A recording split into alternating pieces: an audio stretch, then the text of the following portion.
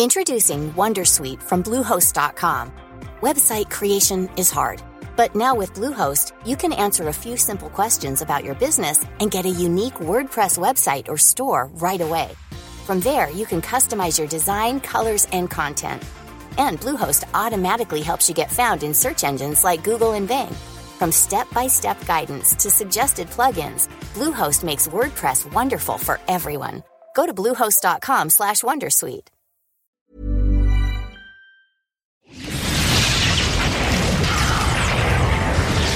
And now, coming to you live from atop the Lavender Town Radio Tower, it's the one, the only, PUCL Podcast.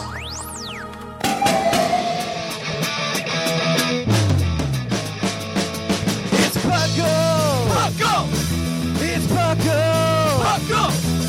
Pokemon Underground Champions League, oh yeah! PUCL! PUCL.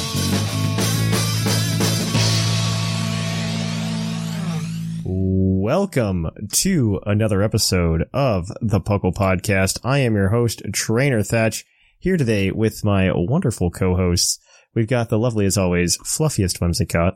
Hello, everyone. And we've got the knowledgeable, as always, R Sigma. Howdy, it's getting cold. It is. Oh my gosh. Don't, first of all, welcome to the PUCL Podcast. PUCL stands for the Pokemon Underground Champions League, a nonsensical name we came up with in 2007, where we talk everything Pokemon from the trading card game to the video game to everything in between. I'm excited to be here. We're going to talk about everything. Yeah, I know. So I'm back from Japan. I was in Japan for vacation. For those of you who were unaware that Shark was not me.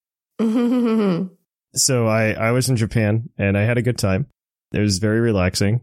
Unfortunately, my wife came home with COVID, so I've been quarantined since we've gotten back. Fun times. I hear that's a common thing from airports these days, so unfortunately. It was pretty, I've heard a lot of people catching it recently, which makes me go, I need to go get the booster very soon. Yeah, a Norwegian streamer I watched got it from the airport too, and was like at home for 2 weeks, and it's like, oh, yeah. I'm sorry. That's unfortunate. Yeah, thankfully, this is the second time that she's had it, and I have successfully so far dodged it both times while she had it. The scientist in me looked into this the first time it happened, though. It turns out that it is shockingly lower than you would expect the chance of you catching COVID from somebody you cohabitate with. It's actually pretty low. Well, lower than you would expect, because you'd be like, oh man, it's imminent. Yeah, and it's not. It's actually not. It's very far from imminent. It's something like, I think you have a 16% chance of catching COVID from somebody you live with. So 1 in 6. Mm-hmm. Yeah, it checks out. My brother and my mom had it because probably they caught it when they went to the hospital to do a thing for my brother. But my sister and my dad never caught it, and they all lived together. Yeah, it's actually pretty low. So you have a pretty good chance of just not getting it if you live with somebody. But thankfully, we live in a large enough house where we can pretty effectively isolate from each other. On top of that, all of my crafting and fun time stuff is down in the basement anyway.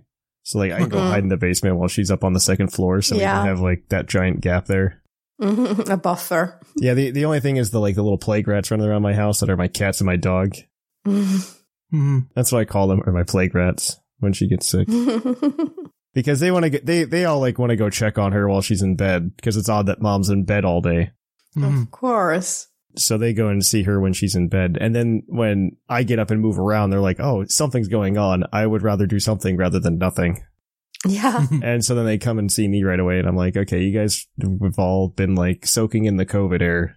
How about you all go take a breather and then you come and see me? I gotta get an air gap going, Yes. But yeah, I mean, other than that, we did a lot of stuff in Japan. We had a good time. Nice.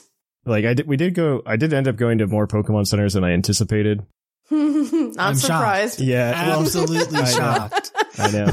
No, our last day, we had way too much time because our flight didn't leave until 5 in the afternoon. But you get kicked out of the hotel at 10 o'clock, 11 o'clock. Yeah, yeah. So we're just what do we even do? And so we ended up going to the airport and dropping off our luggage with, they have a lot of these luggage storage companies in Japan. Oh, okay. Because they lean into the tourism pretty hard. And so you can actually go and just like pay like the equivalent of like $15, and they stored like all 4 of our bags for a few hours. Hours. And I did a similar. Yeah. I did a similar thing at a train station in London once. Yeah. It's pretty convenient. And so we just like, so most of our vacation time was spent in like Osaka and Kyoto. Mm-hmm. So that's all the way in Kansai. And so we spent like a couple days in Tokyo. Mm-hmm. And so like, the last time I was in Tokyo, the Shibuya Pokemon Center wasn't open. So I had seen that when we had like the day after we landed. I didn't get a picture next to the Mewtwo only because there were so many people. Like that Pokemon Center, I think is just way overhyped. Well, it is in Shibuya, so it's in Shibuya. I mean, it's in Shibuya, yeah. Yeah, Shibuya and Shinjuku are both like very, very like popular areas for people to go to. I'd say more so than even Akihabara at this point. And they're just very, very popular areas for people to go to. And so everybody went to the Shibuya Pokemon Center, and I was trying to get a picture with the Mewtwo, but the problem is like I was trying to form a line and nobody formed a line. People were just like skipping in front of me to like go. And I was just like, well, you know, I just want to do it, you know? And so unfortunately, I didn't get a picture with it. But even then, like, I would say in my experience of not just this time, but also the last time, the more exciting Pokemon centers are ones that aren't like the big ones. Like if you like the Shibuya Pokemon Center is not that exciting, unless you really want to do like the design your own t-shirt with like essentially like clip art, or you want to, or you really want to go to a Pokemon cafe. Because there's 2 Pokemon cafes in Japan. One's in the Osaka Pokemon Center DX, and there's another one that's in the Tokyo Pokemon Center DX. Both of those Pokemon centers are not that exciting, in my opinion. There's like a base level of stuff that a Pokemon Center has, and that's like all you see in the Pokemon Center DX, and all you'll see in the Shibuya Pokemon Center. Oh, okay. And then if you go to, so like I went to Kyoto, so I went to the Kyoto Pokemon Center. And in the Kyoto Pokemon Center, it's got like a little bit more, it's got some like things that are unique to that place. Okay. And that's the stuff that I find more exciting. There's a bunch of Pikachu. I mean, that makes sense. That makes sense. Yeah. The less populated area gets to keep stock a little bit. Well, even that, even like Yokohama's Pokemon Center, much better than those. Like, honestly, if it's like insert city name here, Pokemon Center, and there's nothing else, it's probably a better Pokemon Center to go to. That's my honest opinion. There's like Yokohama was great. Kyoto was great. I'd say the Osaka one was better than the Osaka DX Pokemon Center. I would argue a lot of these. I would not go to the Tokyo Station one, but that's just me personally. I don't think it's that exciting of a Pokemon Center. It's pretty small, and I would assume that's just one you just stop by because you have to wait for a train or something. Because you're waiting for the Shinkansen, right? So you can go there. Yeah, you're waiting for a train, so you have time to kill. Yeah, exactly. That's why you go there, I would imagine. Yeah. That's the other ones that are really, like, there's a lot of them, especially in Tokyo. Like, Tokyo's got like 5 or 6 now. And if you go to like Skytree, it's really exciting. I haven't been to the Tokyo Bay one. That's the one I want to go to next time I go. But there's like still a few more like floating around Japan that I haven't been to. But it was a good time. It was a very relaxing trip until we got back. Well, that's at least partially good. Yeah. No, it was a good trip. I mean, I have plenty of things that I bought at the Pokemon Centers, but I was going to like save those for like a stream to show people what I bought. It's mostly TCG products because there wasn't a lot of like fun little things to buy this time. But I bought like 4 playmats for TCG. Of course. Well, one was because it was the new Garchomp from the set that's not out in the West yet. For a couple weeks, but yeah. For a couple weeks, yeah. It'll be out on the 3rd. But, so I bought that. I bought a lot of Raging Surf merch, actually. They always have so many, like, deck boxes and sleeves. Yeah. No, I bought the deck box and the sleeve of, like, the Electric Terra-type Mewtwo. Because that art looks really cool, and like the way they did the matte and the hollows on the sleeves and stuff like that. I need to go buy some outer sleeves because these sleeves obviously don't shovel that well, but the Japanese sleeves are better than the sleeves you get in the Elite Trainer boxes, though. Yeah. I didn't mean to hijack this entire segment, but it looks like I accidentally did. But it's okay. Fine. You went to Japan. That's not something you do every day. That's true. I don't do it every day. I do it once every 3 or 4 years. And I just really like it. It was very peaceful in very certain places. Like, it was a lot of fun in Kyoto specifically as well. Like, I really enjoyed Kyoto when I was doing not touristy things in Kyoto, I should say. That, like, I just like to, I'm an amateur photographer. And so I actually like doing a lot of photography, and on these trips I get to go do that. And so I got the temples in Kyoto were a lot of fun to go like do shoots at. And Osaka, not so much, because Osaka is more like Osaka. I guess the point of going to Osaka is mostly to go drink and go like party on the streets. Oh, okay. Which is like the nightlife there is actually like really fun and energizing. And I'm not a person that really enjoys like a lot of nightlife typically. It does help that drinking alcohol on the streets in Japan is also just completely legal. Like public drinking is not legal in Japan. So that certainly helps as well. But yeah, I mean, that was a lot of fun. I actually, I don't know how familiar Whimsicott might not be with John Oliver's show last week tonight. Well, I know of him. Okay. I've seen maybe 2 episodes. Okay. I was going to say, the clips are pretty common to float around. Have you ever heard of, so there's, so a lot of Japanese towns have mascots, and I don't think it's Osaka, but there's a smaller town in the Kansai region that has a mascot, or an unofficial mascot, in quotes, of this little river otter named Chiton. And Chiton had a friend, I forget what its name was, but they were in these viral videos of people being dressed up in the mascot outfits, and the one that's not Chiton would just like beat the crap out of like random things in like a TikTok. Okay. And so they eventually banned like Chiton's friend from being associated with like anything. And so John Oliver picked up this story because that's what John Oliver does. And he made his own mascot character named Chi John. Oh, wow. And they had this whole thing where they had Chi John meet Chiton. And for like a year or so, the little town picked up Chi John also as a mascot to be friends with Chiton. Recently, Chi John got dropped, but I did get to see Chiton in Osaka, which is why I told this story. Okay, nice. I did get to see Chiton. Nice. Randomly, because I actually saw Nurb from PUCL. Our vacations lined up almost perfectly in Japan. Oh, wow. Yeah. So we ended up bumping into each other a couple times and having dinner and drinking. And we were in Osaka, and we see Chiton. There's just like this giant crowd. There's like this famous like Running Man like LED image on the Osaka in Osaka, and we were down by that, and Chiton's just out there like doing a dance, and I'm just like, wow, this is really weird. Why is this crowd forming? And then all of a sudden like a J-pop group just comes out of nowhere, and we had accidentally stumbled into a free J-pop concert. Wow. Yeah, it was a wild time. It was definitely a wild time. Like, Osaka was a party. Kyoto is very peaceful though. I have some pictures from that. I need to just put them into like a PowerPoint and just like show them off on stream or something. the modern version of this live show after the vacation. Yeah, exactly.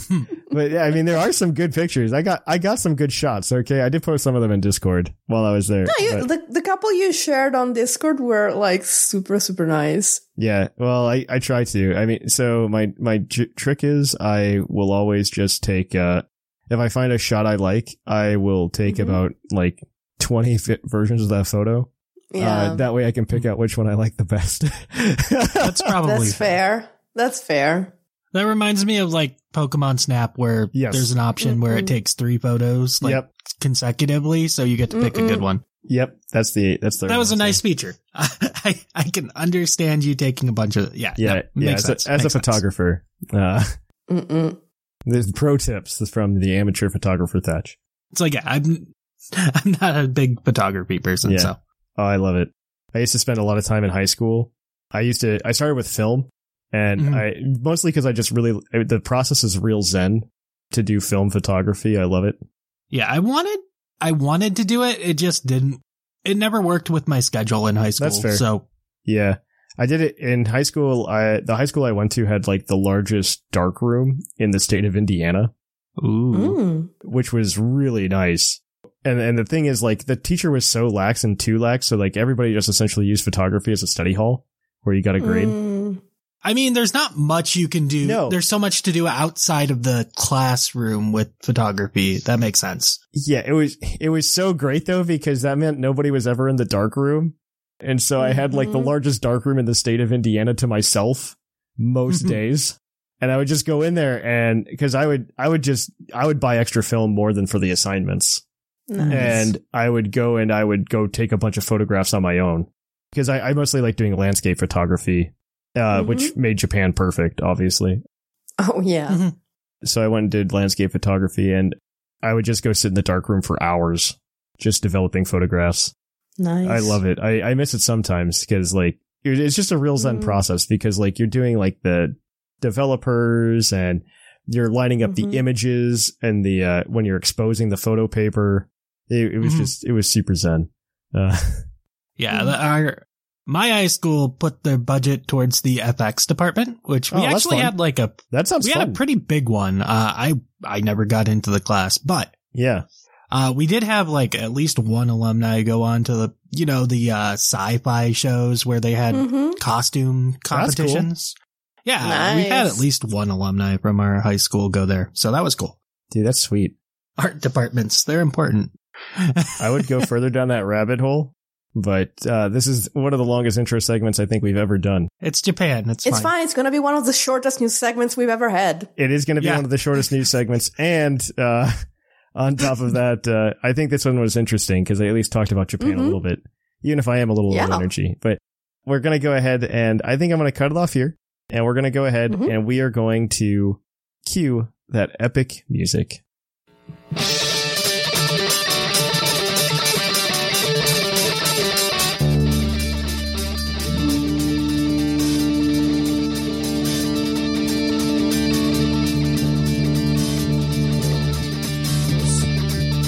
Live from the Lavender Town Radio Tower. This just in. Welcome to the news. In the news, we got a few things to talk about, and few is the definite explanation. Word. Yeah, yes. The second episode of Paldean Winds released. With it, there's also a mystery gift for either a sweet or spicy herba mystica. You can get that. I haven't watched the second episode. I watched the first episode, and honestly, I'm very confused at the premise. I haven't watched either of them yet. I'm just waiting for it all to be there. I'm just very confused at the premise. Like, it's very obvious there's like these three characters at the academy that we're supposed to be following. And the first episode was about this girl and her flute, but I didn't feel any real attachment to that storyline. It just things just like kind of happened. It's one of those things that I kind of equate it to. So, man, this is going to be a real Thatch thing to say. But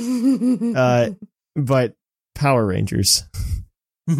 Oh, see, of course it was. I was waiting for a 60s music reference, right. But it was the other thing. Yeah, the other thing, yeah. One of the other things.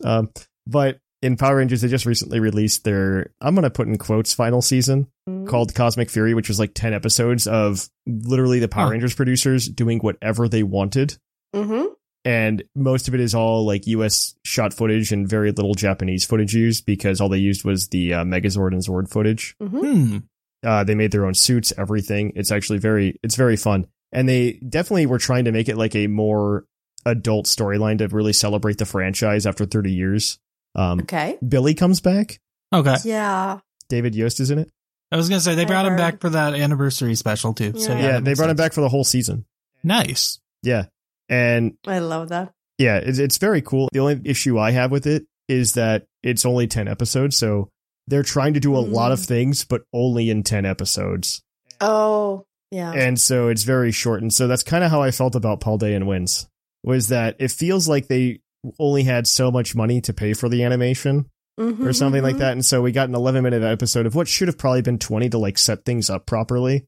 Yeah. That's kind of how I felt. I mean, the animation style is very pretty. It's done very well. But no, yeah, but I haven't gotten to the second episode yet either. A few shows lately that are just, okay, this is the budget you have. And they're like, well, these are the ideas we have. And the network is like, well, this is the budget you have. And they still like try to shove all of their ideas into the budget that they have. Yep. And it doesn't always work out very well. Yep.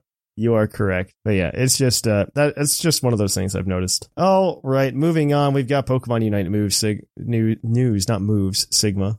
All right. So Mimikyu released, Halloween stuff's happening.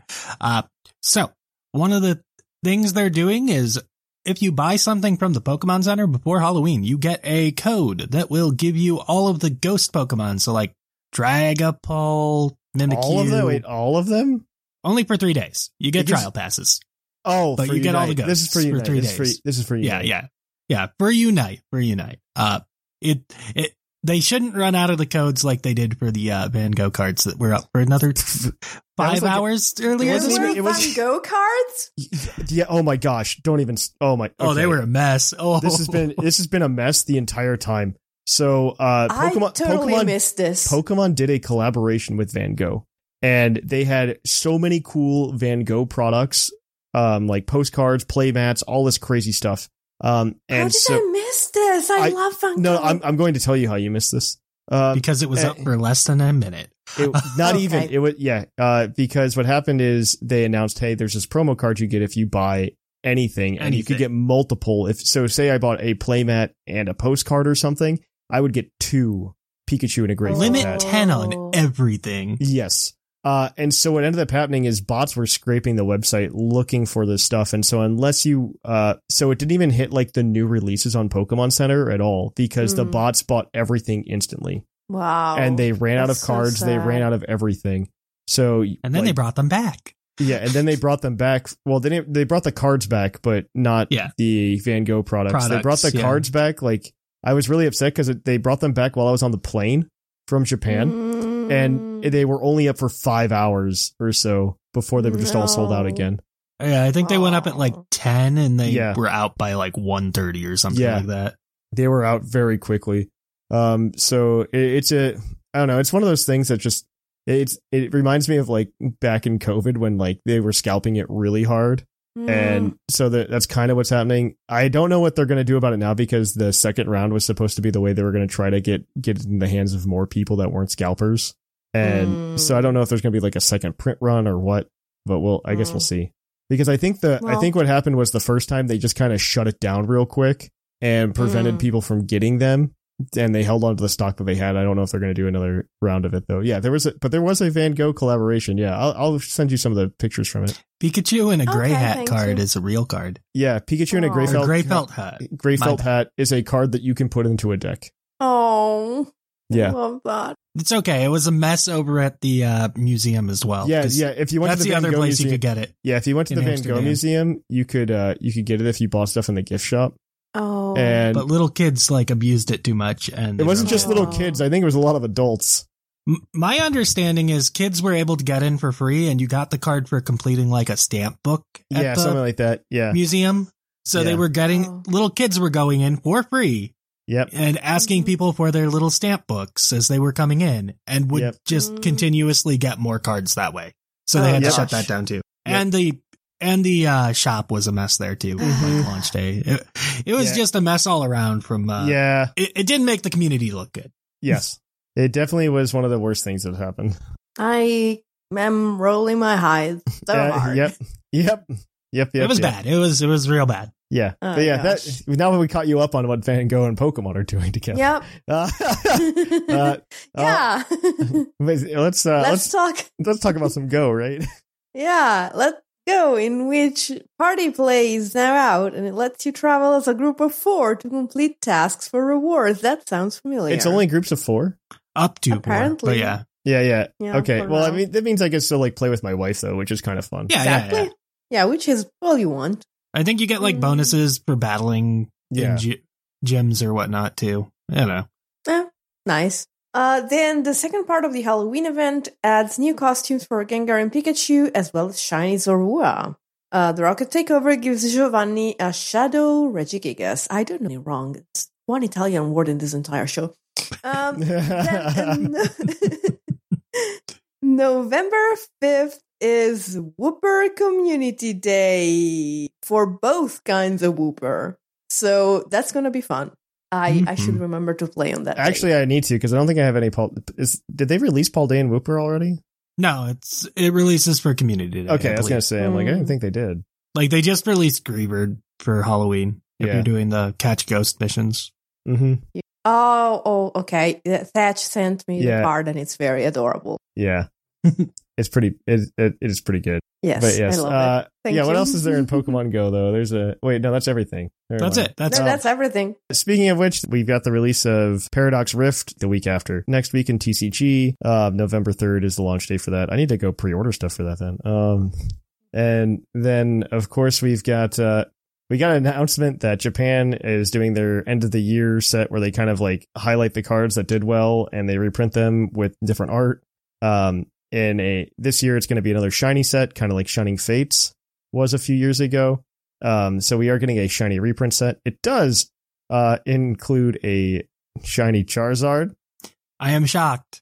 Yep, a shiny Charizard EX. I guess the question is, are there multiple shiny Charizards? Because there were multiple Charizard cards this year. Oh, please, no. Oh, there's going to be like a secret art shiny Charizard? I think, probably. No. So there's two. So there's currently two Charizard EX that are two different cards now, Whimsicott. Mm-hmm. One is a dark card. One is fire. Yeah, one's a dark Charizard and one's a fire Charizard. Both were face cards of a set. Who would have guessed? Well, I wouldn't call the second one a face card of the set, but 151 wasn't as much. I mean, it's still the chase card next to Mew. But, yeah. Well, the Mew, not really so much anymore, but yeah. The Charizard is definitely the chase card in that, but the Dark Charizard is actually playable. Yeah, so usually, actually, if you look at like the past 3 generations of Pokemon, it has always been the third set that's released for that block. It always is a something insinuating darkness and something insinuating fire word set that includes some kind of Charizard. Like we had Burning Shadows in Sun and Moon. We had Darkness Ablaze in Sword and Shield, and now we've got Obsidian Flames. Where we combine the darkness and the Charizard into one Pokemon card. Exactly. Exactly. You didn't need the Marshadow. You didn't need the Eternatus. Exactly. Just Charizard. Just Charizard. All right. Well, I think we're going to go ahead and we've got Puckle's Poke Prediction. I almost forgot. Will we get a DLC release trailer and when? And will we see Paradox Entei and Terrakion in it? The answer for those is probably yes, I would imagine. I imagine it has to come in the next couple weeks, right? It has to be. If it's releasing in December? It's releasing in December for sure. If it is releasing in December, they might like go super, super late for it and wait until after Thanksgiving. No, they're going to do it. They're going to do it. I think it's got to be before LA. It's got to be by LAIC, right? They're going to do it before, they're going to show the trailer before Thanksgiving. And the reason they're going to do that is because when does the complete set drop, Sigma? Is that soon, isn't it? I believe that's early November. They're selling the Scarlet and Violet with the DLC. Oh, that starts selling like early November. That might be November 3rd too. Yeah. Okay, then. They start selling that early November, and so what you do is you go, hey, this DLC is going to be out by this day, so it's out by Christmas. You should buy this for Christmas. And that way you have it. I see. You have it as part of the Black Friday sale. Okay. Yes.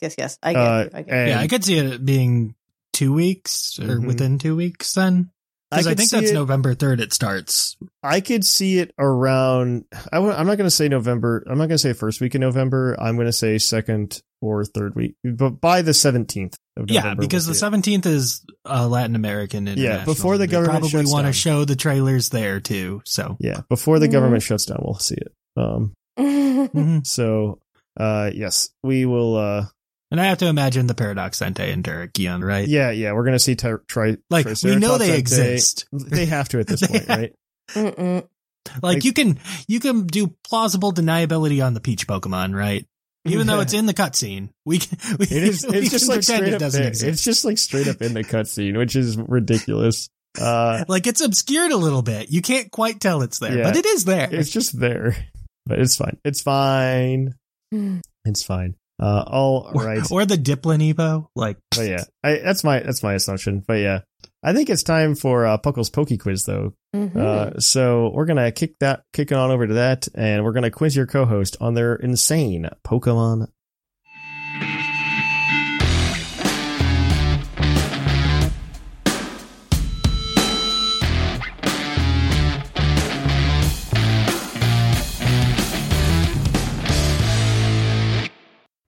Oh, hi, and welcome to the Poke Quiz, the part of the show where we quiz our co-hosts on their insane Pokemon knowledge.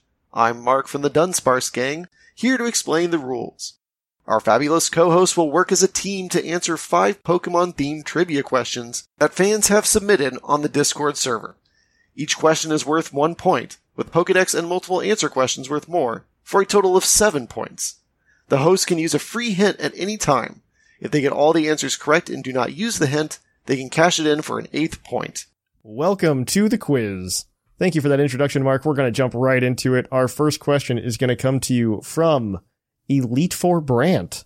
He asks, which move introduced in Generation 2 had its name corrected in Generation 6 due to a spelling/translation error? Huh. So I would say the pronunciation did not change, but the spelling changed. Interesting. Oh, the one thing I know was at one point spelled wrong was an item. Oh, what's that? It was like, well, I don't remember it now, but I remember noticing it. Coming to mind, Fury Cutter is like a little longer than you'd expect a name of an attack to be. So maybe it was Fury Cooter. No, I don't think that's the case, though, yeah. No. A move that was corrected due to a spelling/translation error. So it would maybe mean that it was still spelled in a way that would make sense, but would change the meaning to the wrong one for what it was supposed to be. Mm-hmm. It sounds like that, right? Kind of, yeah. So, you and your homophones, dang you. Yeah, we're horrible about this, actually. Yeah, you really are. Gosh, I really can't think of anything. Like, would it be some kind of slashing move, or I don't know. I'm gonna need like an a answer. Punch. I don't think we have anything. I have no clue. I mean, just throw something out there. Okay. What are some words that are spelled the same that show up in Pokemon moves? I give you a free hint. This move has no accuracy check. Oh. Ooh. Okay. So it would be something like an aerial ace or a magnet bomb or a magical leaf. Magical leaf and shockwave, I think, are later on. Okay, yeah, no, that's not a Gen 2 move. But, I don't even think Aerial Ace is in Gen 2. I think it's only Swift. I think maybe? Swift is from Gen 1, though, isn't it? This is Gen 2. Okay. So the question is, what other moves don't check accuracy? And from Gen 2. Yeah. Introduced in Gen 2. That's why I think it might be like a magnet bomb or something. I don't know. Or maybe one. What about the egg moves? Those. Yeah. No, I don't. Or lock on. I need an answer. Yeah, what if lock on lost like a hyphen? I don't know.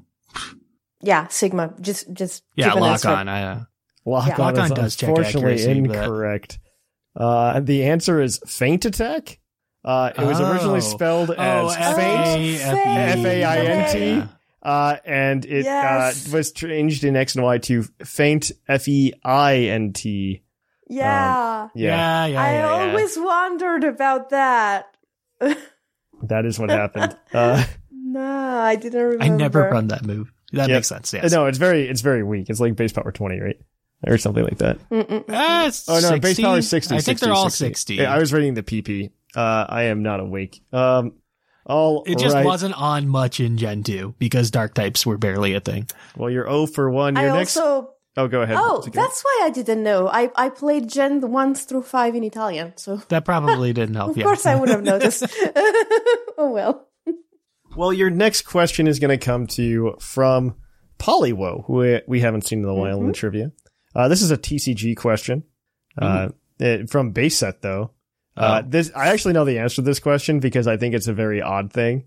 In the base set, only the Poliwag line and one other water-type card are weak to grass. Who is the other water-type Pokemon that is weak to grass in base set? And not electric. And not electric. I always saw this one and I always thought it was odd that one was grass. Because it doesn't belong there. Yeah, exactly. Because it's not a Pokemon that's weak to grass in the game. I think, so what would it be? You said it wouldn't be weak to grass in the game, and it's a water type from Gen 1. Yep. Yeah, so it would have to be. They do this like occasionally ice still, type, and it's very annoying. It is. I think they're doing it with Spiritomb nowadays, too. What are they making it weak to grass? Dark. Something like that. Yeah, they're doing it because they're trying to because like balance. Because it's a ghost type, so it gets to be weak to dark. They're just trying to balance the game because like you can't just have random ghost types that are weak to psychic or something like that.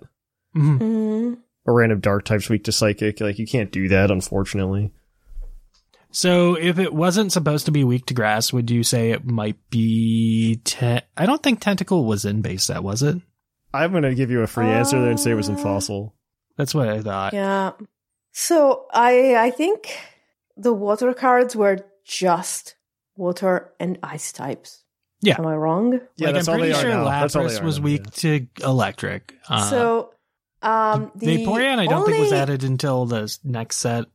I think all the evolutions were in the second or third set. Jungle. Yeah, they were in Jungle, I believe. Jungle. So it wouldn't be Vaporeon. And Vaporeon is weak to grass.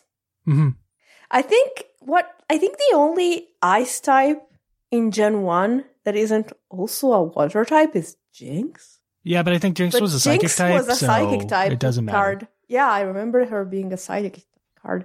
What else is there in Gen 1 that is an ice type but not a water type? Oh gosh. You're going down the wrong trail. You're going down the wrong trail.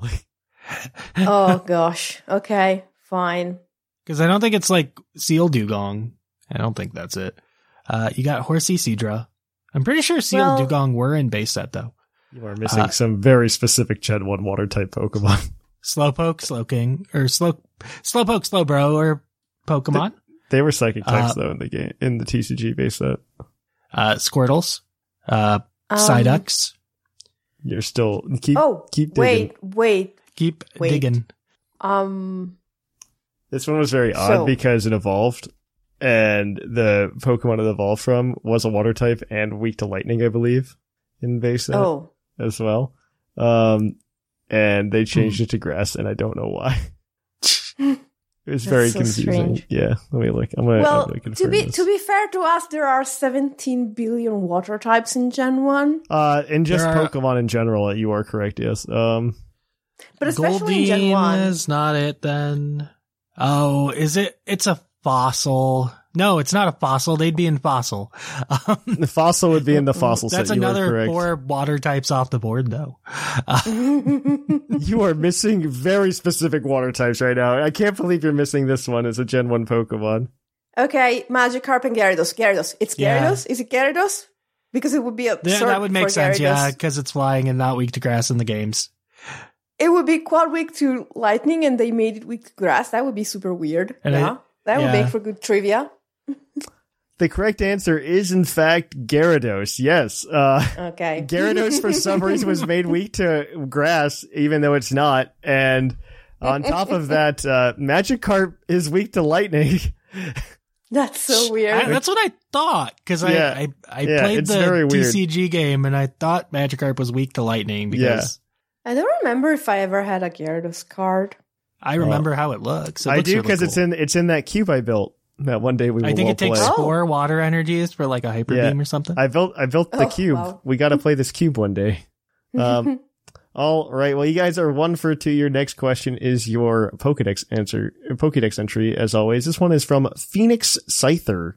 The question is, its Scarlet entry reads, if you are bummed by the flame, or burned by, I read bummed because like the R and the N and the italics merged together. If you are burned by the flames, it shoots from its mouth. The pain will never go away. Who's that Pokemon? From Pokemon Scarlet. So that limits it to like... This sounds familiar. That is limiting it to 500 Pokemon? Yes. It's a fire and also breather? to Pokemon who shoots fire from their mouth, which is not all fire types. Like a Vulpix isn't like the worst? Huh? Actually, I think it might be Vulpix and Ninetales. Yes. But because that was added in the DLC, so they are in the DLC. Yes. Like I wouldn't think it would be the Litwick line. That's unlikely. That's not a fire spitting fire type. There was I remember. Okay, so I'm pretty sure it was something cute. I was going to say I'm assuming it's not the Carcoals. Exactly.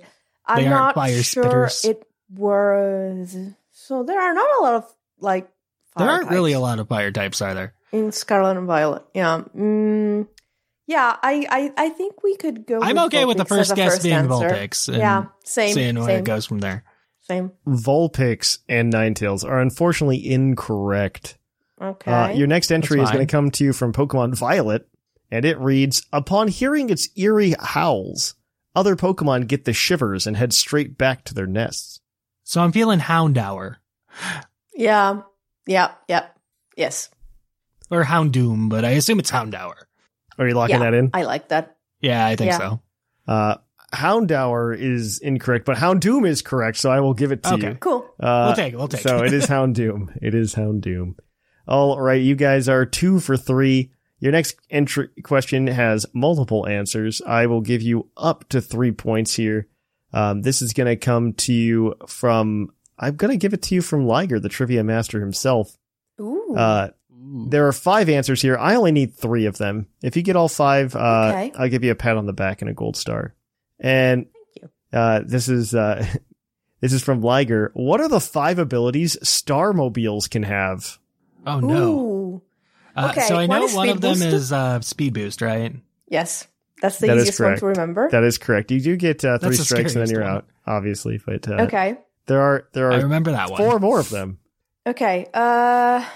One other one was I don't remember the dark one at all because I think it died instantly because I went there after the fire one. So yes. I think the fairy one had an interesting one, if I don't remember. I know the fighting one was scary. Yeah. I just don't remember why. Something like something that boosted its stats if you did something wrong.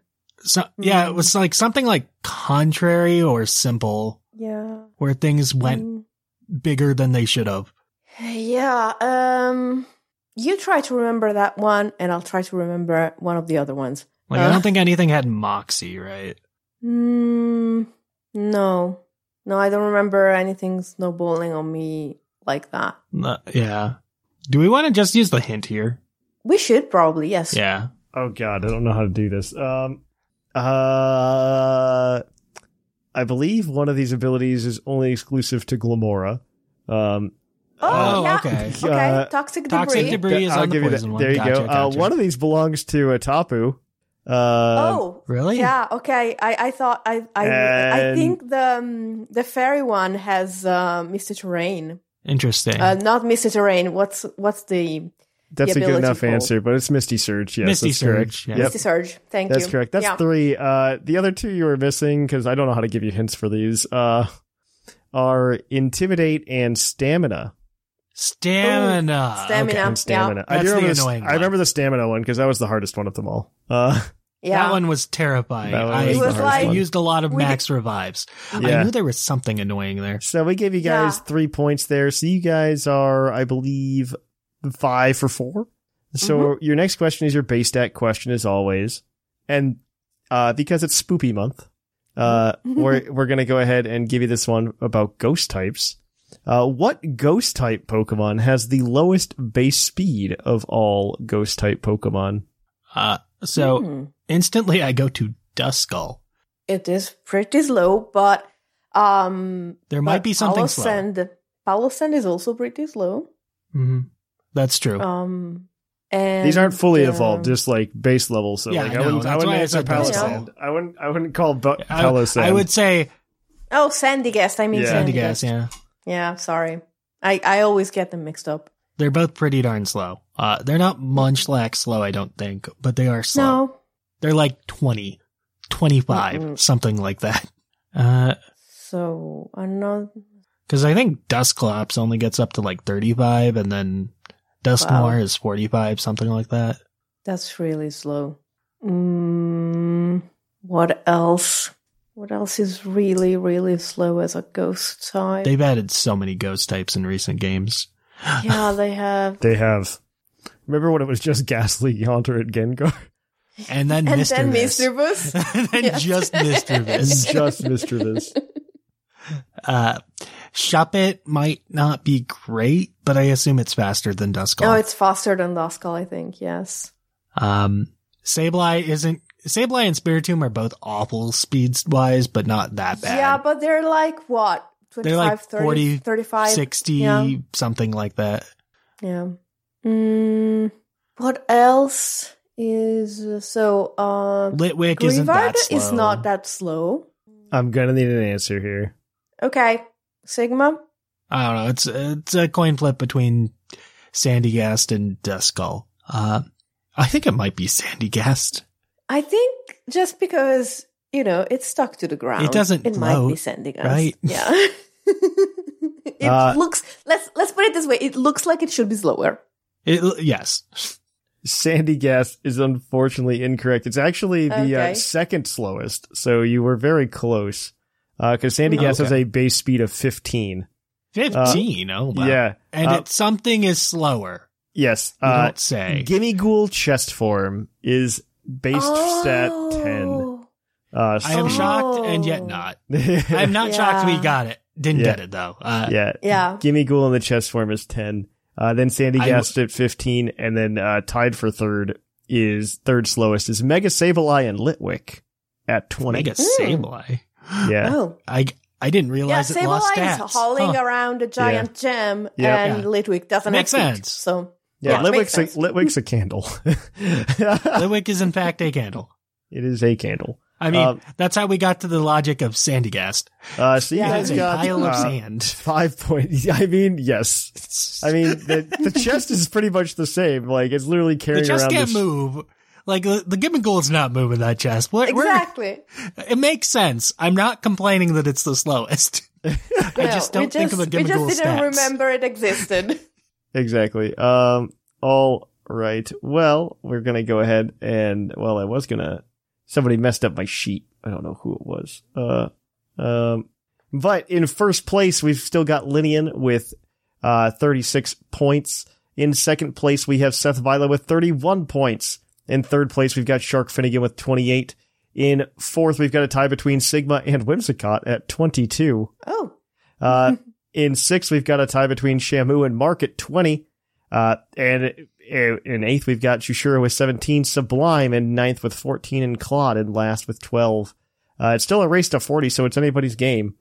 So until next time, though, guys, we are going to kick it on over to the topic. Puckle Factory is back. Battle against your fellow Puckalonians with rental teams provided to you by us. Each week will have its own themes to explore. You get to pick which team best suits your wants, which one you think is the best. You have until October 1st at 8 p.m. Eastern Time to sign up. Further information can be found on our Discord at pucklediscord.com. Hope to see you there. Welcome to our topic. Our topic today is mascot Pokemon, and are they abused and overused? And this mostly came up to me because we got that announcement of the release of the new set coming out in Japan where it's essentially Crown Zenith / Shining Fates, and there was something else before that, maybe? Mm-hmm. There was. There's always like this extra set at the end of the year that's like the fancy set where they just like make fun things and fun art of cards that are typically pretty decent in the meta. I don't think we actually got it in the US in the second year in the Sword and Shield block. I think they just ended up making that the Galarian Gallery. Yeah, because it wasn't shiny Pokemon. Yeah, it wasn't shiny Pokemon, so they didn't make it a whole full set. Yeah, you're correct. And so, yeah, I think it's this came up because they announced the set and they announced that Charizard EX, the dark type Charizard EX was going to be in it, but shiny. And so immediately I go, okay, so this set is going to be sold out into Oblivion, but it'll probably be reprinted into Oblivion, just like Shining Fates. I think Shining Fates I can still go to the store and buy an Elite Trainer box of right now. Thanks, scalpers. No, I can just go buy it, because they just reprinted it into the ground. The scalpers made them overproduce. Yeah, which is fine. I mean, that's fine because I would like a chance, like, as a Pokemon fan, I know, like, I understand there being value in things and like, I do want certain products, but I don't want, I don't need like an excessive amount of them. Like if a new TCG set drops, what I want is like a booster box and ETB, and I like collecting one of each promo card. Mm-hmm. I think that's very fun to do. I don't know. Like that's going to ruin the set. But either way, like I saw this and I'm like 6 Charizard cards, not including the Pokemon 151 Charizard we got as well this year. Mm. Then thinking about how Charizard's just like, a lot of this problem stems from Charizard. And I don't think just Charizard is the problem, but I don't know that I like how much Pokemon is relying on stuff like this as almost a crutch. You know what I mean? Mm-hmm. Like, you don't complain when you see a new Pikachu plush, because that's just what Pokemon is. That's Pikachu. That is the face of the franchise. I do get a little annoyed at like Eevee and Eevee Evolution sometimes as well. I mean, they tried really hard to make Eevee a thing. And it still technically is, but it's not a Pikachu. The thing is with Eevee that there are people who don't like Pikachu, or maybe they don't like yellow, say, okay. And if you pick Eevee as your like second mascot, essentially, you have something for everyone, and you still only have to produce like one line of merchandise, essentially. No, I don't disagree with you. Like, I think Eevee was actually like a smart Pokemon to try to pivot as the second mascot, especially over Charizard. But I don't think it quite worked out, so they kind of put it back on like Charizard tier. Charizard's like on its own tier, I think, because like Charizard is like Pikachu then Charizard. And I mean, this is... Yeah, like you have Pikachu at the top tier, then you have Charizard, then you have like Eevee, Lucario, Meowth is up. Meowth used to be up there. Not as much anymore. Meowth is probably still there, but then you've got, I like that everything we said so far outside of Lucario is Gen 1, by the way. Yeah. Well, the next ones I was going to bring up were going to be like Gen 1 too. So. Yeah, it's mostly, I don't know, maybe this is turning into like, maybe Pokemon needs to like slow down the Gen 1 gas pedal. Mewtwo's pretty big. Maybe they should do better at finding like a Pokemon from each generation to be like a mascot. But I don't disagree. I think this is part of my problem with modern Pokemon as well, has just been that I think that the new Pokemon comes out and then they just ditch it immediately. And Dexit doesn't help me feeling this way. Because you look at Gen 8 and I'm pretty sure there's some Gen 8 Pokemon that still aren't in Scarlet and Violet. Like I was shocked to see that Kramer didn't get added until the teal mask. I mean, to be fair, that's 3 models and it probably doesn't look great. I don't think the number of models actually matters anymore. I think they are honestly just doing it to do it at this point. Well, I was going to say it probably also just doesn't look good in a Terra crown. It's there anyway. I mean, I just don't think the number of models is an issue, in all honesty, based on the number of Pokemon with form. Like we got Oricorio. Rotom's still here. You've got a number of Pokemon that have multiple forms. For as much as Rotom shows up, I'm surprised it's not used more like in a mascot. I think it's not so much used in a mascot, but I do dislike how we've just gone to Rotom infiltrating electronics as like our Pokedex now. Like that's just our thing. Yeah. I was so actually this morning. I mean, it was a clean solution and it's easy to replicate in every region. So it's like, no, you are correct. Like it makes sense like strategically from their perspective. It's like, we don't have to make something new because Rotom Phone is just everywhere, and that's fine. You weren't wrong. Two things about this. First one, very minor. I'm very upset we still haven't gotten like a Rotom phone case. Wasn't there like an Arc phone case, which makes it even worse? There is an Arc phone case, and there's like the Porygon phone from Pokemon Masters. Like those are both available. Like I can buy one of those. That is very disappointing. You are correct. I cannot buy a Rotom phone case, but I can buy those. That is unfortunate. I digress. And you could be like, oh, the Rotom phone is going to be like weird though with little things poking out of it. You have not seen these phone cases. They are over the top. The other two are. They are incredibly large. The other two that exist. They are incredibly large. But I digress. I do really. What was I going with this? I just don't like that. That's all we get. I do miss I was watching, the Pokemon anime this morning. YouTube fed me a bunch of clips from the Pokemon anime and I didn't stop it because of my grogginess. Mm-hmm. It's just like fed me like these little 3-minute clips from like random episodes, just like over and over.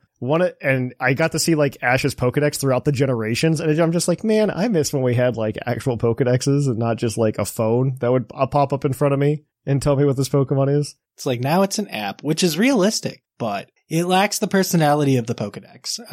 It does. Well, no, okay. To be fair, they did improve on that in the anime. Rest in peace, Team Rocket, I guess, now that you're not in the anime anymore. But, the Team Rocket got a Rotom phone and it's this little. Didn't they get a sassy one? Yeah. And it's like, it talks in this like cute little uwu voice. And it gives like, I remember a Choodle clip went viral. Yeah, and it gives really bad like entries. It's like, it's not perfect. It's like discount bin. Wow. I mean, part of the issue with the Pokedex was that it just became less and less like marketable as time went on because it was like an invisible hollow screen at some point, and it's just like, you can't make toys for that. Yeah, no, like the X and Y Pokedex was pretty bad. I don't disagree. Like, I remember the original Pokedex. That was a cool little collector's item as a kid. But then it got to the point where you couldn't, like, market it anyway. So it's like, you're not going to get a hollow screen. No. Hollow screen is not good. I don't know. We're talking about mascot Pokemon, but yeah, I don't know. This is like turning into why is Pokemon still leading on Gen 1 after all these years? And okay, I did have this thought because, I'm sure I'm not the only person that's noticed this, and I'm sure it's kind of been stated more or less, but Pokemon art, like Gen 1 and 2, Pokemon art is very similar because I think all of the Pokemon in Gen 2 were essentially created during Gen 1. Most of them were, I think, yeah. Or prototyped at least, yeah. Yeah, they were at least prototyped and they were brought over and they were all done in the same style. And then Generation 3, there's certainly a shift in Pokemon designs and how the Pokemon are look. And you can see this again throughout, like Gen 4 is a little bit different, Gen 5 is certainly different. That's okay. Gen 5 is very different. Which is fine. But you think about how Pokemon are designed today and how they look, and then you look at like the designs of Gen 1, which really took off and are the ones that people remember. And my question, and maybe you guys have an answer to this or an opinion, but my question has been very recently, as I think about this, and this could just be insane and crazy, but is it because of the way that the Pokemon were designed? Are they just like designed well? Or is it just because of the way that they've just been like ingrained in like pop culture memory? And if it's the first, what's stopping them from making Pokemon in the same design space that they made them in Gen 1 now? Like, I think the answer is actually a third one. Okay. So it's so much easier for something to be special when it's 1 out of 150 than when it's 1 out of 1,000. Mm-hmm. That's a good answer. I mean, like, here I am looking up and down the list of like the Gen 8, and it's like, what Pokemon would I push as a mascot, right? Morpeko is close, but no, probably not, right? We tried this. Morpeko doesn't work. Alchemy's kind of okay. Like Wooloo, maybe, but there's just not much to push. They tried Bolton. I think the very last time that they managed something that had enough iconic status to be memorable was Sylveon. Yeah, which is an offshoot of Eevee. And honestly, that became I would argue Greninja to some extent. Greninja's pretty good. Okay, Greninja, yes. Fair enough. Greninja and Sylveon. Because Greninja was designed like that, I think. Greninja was designed from the ground up to be a popular Pokemon. No, it was. It legit was, because like when Sakurai went to Game Freak, Sakurai's like, hey, I would like to put a Gen 6 Pokemon in, and they just like handed him the concept art for Greninja, and they're like, here you go. This is the one that it is. And like before he even hit Smash, he was already popular. Greninja is a fantastic design though. Like, it is a really good design. They hit it out of the park with Greninja. Yeah, I do agree with the idea that maybe the Pokemon, being of the 151 instead of being added on. I just really, I hate feeling like Pokemon are disposable nowadays. I feel like... Okay. I got another one from past Gen 6. Mimikyu shows up a lot. Mimikyu is probably the most recent, like, mascot ability. But again, it's popular. It's popular because it, like, harkens back to the concept of Pikachu. Granted, it is a mimic of the first gen, yeah. It's literally just trying, yeah, that's why. It's essentially a quote, a meme about Pokemon itself. That's why it's popular.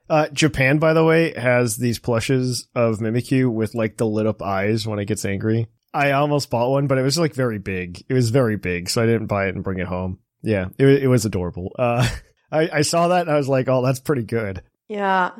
Yeah, but so, okay, to elaborate on my concept, suppose you really, really, really, really, really like a certain type of animal or a certain color or a concept or something. You see the original 151 Pokemon and you say, that's my guy, okay? And then, first of all, you have been in the franchise for 25 years. No, I would love the perspective. And I mean, I would love the perspective of somebody, and I guess we're getting to the point, who got in at like XY Sun Moon. Yeah, I would love that perspective, right? Like, which none of us cover. No. I think we all started with Red and Blue. Yeah, yes, for various reasons. Well, that not just that we're old, it's just that like if you're not over the age of 18, I try not to have you on the podcast, right? Mm-hmm. So so it's very hard to find somebody like that. But I am curious, like somebody who didn't start with Red and Blue, because like even if we were to grab like an 18-year-old now, that's still what year, 2005. A lot of those kids like got into Pokemon early enough that they still like went back and enjoyed Gen 1 to some extent. So like I don't know, like in 10 years we'll have a better answer to this question. I can ask somebody, right? I'm sorry, I got so like thrown off by you saying someone who's 18 was born in 2005. I just couldn't listen to the last 30 seconds. You're right. That hurts. That hurts a little bit. Oh gosh. Yes. I had a physical reaction to that. But, yeah, in 10 years, you'll have somebody who doesn't remember Donphan. They just remember Great Tusk. I guess maybe even if, okay, so, pick someone who is like 10 today and gets into Pokemon. Let's even leave aside the fact that they can't pick up a game that has all the Pokemon. Let's leave that aside, even though it's a big factor. What's actually going to be more rough about this is that at some point you get to the point where the kids getting into Pokemon also had their parents who were into Pokemon, so they're going to influence them with the Gen 1. Yeah, that's already happening. Like, yeah, thanks, Snag. The point I was trying to make is, okay, suppose even those people have their "that's my guy" moment. The popularity of any of these 1,000 guys, it's so spread out. It gets thinner, it's still diluted. That's why you have to like centralize it on a few. That's why I'm surprised they don't do better at pushing like something from each generation that isn't a starter. Well, so they do try this, right? Like the last two generations, I can think about them really trying. I don't know if they're trying it correctly because in Gen 8, they really tried with Wooloo. Like, they tried. Well, they managed to make it a meme, but memes don't last forever. I mean, same with, like, Squabbit, right? I would even argue, like, Lechonk, they're trying to do it with as well. Yeah, but it failed compared to Wooloo, because it was just like Wooloo 2.0. No, it was. I just don't think that's the way to do it. I think... I don't know. I do think a lot of it does come down to the simplicity of the designs of Gen 1 as well. It's very easy to grab onto something that's simple in design. I mean, that's why something like Snom can take off, right, in popularity? That's why Snom got, like, that really took off. The problem is right now, I think they're trying to lean into memes, which I don't think works as well. Because, like, even... That doesn't help. Like, even think about legendaries, right? I would argue that a lot, like, Koraidon and Miraidon, I think are going to be forgotten to time. And I think Zacian and Zamazenta will. I think a lot of people have already forgotten Zamazenta to begin with. Like... Honestly, I think that Koraidon and Miraidon might be okay just because they're with you the entire time and are... That's fair. That is fair. Involved in the story. Like, I liked what they did with those two. Those two might withstand the test of time as legendaries just because of how they were treated on the story. I would argue even like Cosmog and Cosmoem probably fall into that, but like Xerneas and Yveltal, like those are going to get lost in time. No one cares. They didn't even bother giving them unique stats. I don't know. I really like Xerneas, but that's probably a person. I mean, that's because it was the first fairy legend, but yeah, I think also we're like the three of us are very biased in a lot of this stuff too. Just because, I mean, I don't love Mewtwo that much either. Like, but Mewtwo's everywhere, man. That stuff's never going away. Mewtwo's never leaving us. Ho-Oh and Lugia were my legends, even though I started with Red and Blue. So. Yeah, I would love some Gen 2 love. I really hope we get some Gen 2 love. Gen 2 is the redheaded stepchild of the Pokemon franchise, really. That's because it was Gen 1 too. Like it was it's Gen 1 too. It was a sequel to Gen 1. It was less of its own thing and more of Gen 1. Yeah, it was just Gen 1, but again. And that's, I mean, I really, like, in my mind, I view Gen 1 and 2 as just the same thing. Yeah, it's like Gen 1.5. Yeah, no, it's more of like a DLC to Gen 1, right? Pretty much, yeah. Like, you think about how we're getting new Pokemon in the DLCs and stuff like that. That's essentially what this is, what Gen 2 was. I actually heard some, like, really crazy stuff about Gen 2 recently that I didn't know. Like that it had a completely different concept at the beginning. Oh, yeah, I heard that too. Where Kanto is just like the small area or something like that. I played through that a few years ago. Yeah, well, like, so they were trying to shove so much into it that, like the Kanto, like the region of Kanto was essentially just going to be a city because of the space requirements. And yeah, I think we all saw the same video. Yes. We've all watched this is probably a Did You Know Gaming or something, but. Well, no, back when the beta leaked a few years back, I got it, so I played through it a little bit. Apparently with the way they set it up, it was just like from city to city, there were no really in-between routes. I don't want to keep talking about my trip to Japan, but both times I've been there, like, it just helps me understand Pokemon games so much better, right? The design, because, like, as a kid growing up in America, you go to, like, the department store in Celadon City, and you're like, why do I have to keep taking these escalators up? This makes no sense. And then you go to Japan, and then it makes perfect sense. Oh, of course. Of course. I mean, I remember some stores like that when I was young, but yeah. Those kind of died out in America for the most part. Oh, no. Also, after going to Kansai this time, after I went to that, I understand the background art of all of the Pokemon anime. You know, in the background, how it's just like always green fields and mountains in the background. This makes perfect sense because that is all that's in Japan. Is just in the background, there's just constantly mountains and green fields. Like, just constantly. Outside of Tokyo. Like, that's just what you see. Kanto makes more sense to me now, too, because it's not really, like, the region itself. We were talking about Unova at some point, and people are just like, well, it's just based on New York City. And I'm like, yeah, but... It's romanticized, kind of, like, right? Well, not even that. Like, so, like, you're a kid in the Pokemon games, right? Like, you're a 10 to 15-year-old kid, and you're going around this region, quote unquote. And if you look at Kanto has you going around to these other cities, and and you're walking around these different cities into these regions. And like, if you think about the equivalents of each of those, one, Vermilion City is Yokohama, roughly. Saffron City is Tokyo proper. These places aren't that far away, mind you, from each other. Like, you can make some arguments. If you just look at the way Tokyo is divided, though, like, you're just going to different parts of Tokyo. Yeah, kind of. Yeah. That's what Gen 1 is. You're just going to different parts of Tokyo, essentially. It's the same thing for New York City in Unova. You're just going to different parts of the city, which makes perfect sense to me. Like, that's what the regions are. Same thing happened in Gen 2 as well, in my opinion. In Gen 2, you end up going to Johto is essentially the Kansai region, where Goldenrod City is probably closer to like what Osaka is, and Ecruteak City is closer to Kyoto. Geographically, that's actually pretty similar to where they're laid out as well. I mean, you're just like in this one small section of city. Because Kyoto and Osaka are very close together, by the way. They're like, it's like an hour train ride. And that's normal train, like not Shinkansen. If you take Shinkansen, it's like a 15-minute ride. I'm very amused by this because you're essentially saying, oh, now that I've been in a normal-sized country, I understand how normal-sized countries work. And as someone who lives in a normal-sized country, I was like never surprised by how the Pokemon regions work. But now that you've made me think about it, it would make sense for you guys to find it weird. Do you not understand how weird this is here? Well, that's because like a normal sized country is like a state. Yeah, it's like a state, and the states don't have a lot. And that's not even for everyone in the United States, because some of them live in the highly compacted states on the East Coast, whereas others live on the West Coast. Yeah. Like even that's not even direct for. No. Yeah, I know. That's a very fair point. But, yeah. Charizard's overdone, and I don't like it.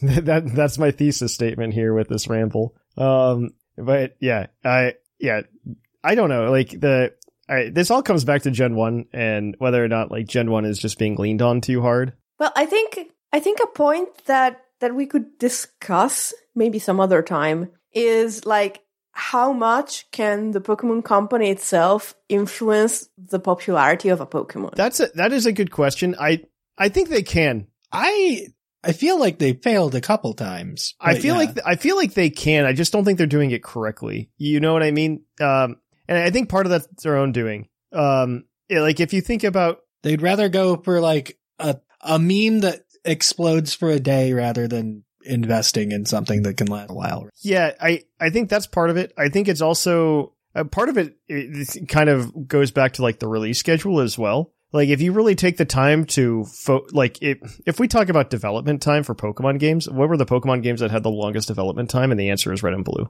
But if you also think about not just like the care that's put into the Pokemon designs in that regard, but also just like how well the stories are done. Like we could argue like the Scarlet and Violet story is very well done, which might be why Koraidon and Miraidon just stand the test of time. I mean, that's the thing about Scarlet and Violet, though. Like the story is pretty good. The Pokemon models are like really pretty good on as well, right? But like something they lost going from like Gen 8 to Gen 9 was a cohesive style for the series. No, you're correct. Like, Generation 8, I really dislike Sword and Shield for a lot of reasons that I've said on this show multiple times. But I do think that the one thing that they did correctly was Pokemon designs in Generation 8. I cannot think of any, maybe there's like one or two that are just like flops.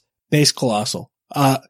Colossal mostly. Yeah. But I think most, Base Colossal. I think G-Max Colossal actually looks pretty cool. I don't think there's a lot of designs though that they really flopped on. I would say in Gen 8 or Gen 9 that I can think of, a lot of flops. Not huge on Squawkabilly. That's a big one. Kilowattrell's kind of boring. It's fine. Squawkabilly's like, we tried to do Oricorio, but we did it worse this time. Then you've also got like Veluza. Is that, what is it? Veluza's like weird. I like the concept. I think it's poorly executed. It doesn't quite hit. Yeah. I think there were a few Pokemon here where they went, well, let's try this idea, and it didn't work out terribly well. Like Bramblegast. At least they just threw it on one Pokemon. Yeah, like I also like I know this is a hot take. But like I'm not really like Palafin's okay.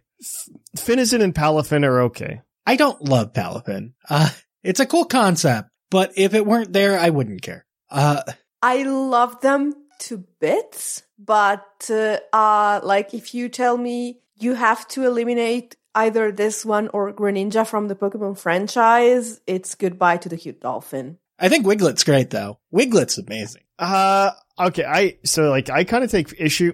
I take issues with both Wiglet and to a lesser extent Toadstool, just because I feel like, I don't know, it kind of comes back to like, I think Toadstool did the concept better. I'll give you that. I'm just like, is Pokemon creatively bankrupt? Like, this is a not so nice way to put this topic, right? Like, are they a little memey? Yes, they're a little memey. But like, I think that I think the idea is a cheap cop out to not have to put every Pokemon's form in a Pokemon game if you include the Pokemon, because I think they wanted to give Diglett a second regional form, just like Meowth. And they decided, instead of making this a regional form, we're just going to make it a completely different Pokemon with a different Pokedex number. And that's literally what I think this is, by the way. It might also be a softer way to introduce the idea of Paradox Pokemon as well.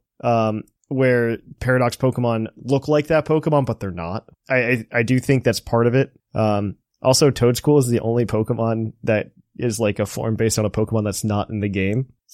Still not.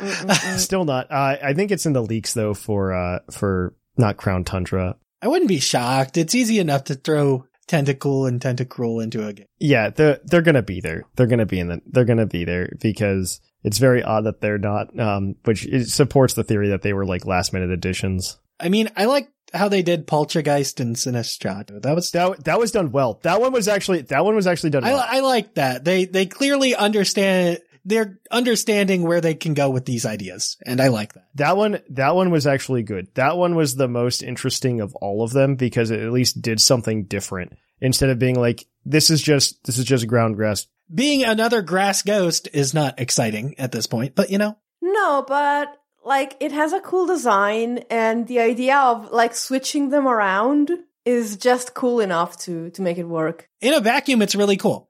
What they did was cool. No, I love that they were willing to, and this applies to Gen 8 as well. I love that they were willing to take risks to things outside of Gen 1, just to kind of tie back into the idea of the topic. But I love the idea that they were willing to go past Gen 1 and do this. I mean, the same thing goes for like Dipplin and with Dipplin and oh my gosh, Archaladon that's coming out, Archaladon. And I think that's fantastic that they're willing to just go even back to just one gen and like touch up things, which is very cool. I mean, it took us so long to get evolutions back, and I'm happy they brought them back. My only concern is the way that they seem to not be making them accessible, if that makes sense. I'm still King Gambit's a little weird, yeah. No, it's not even that. That's not what I'm more concerned with, like Ursaluna and Cleavor and Weirdeer, right?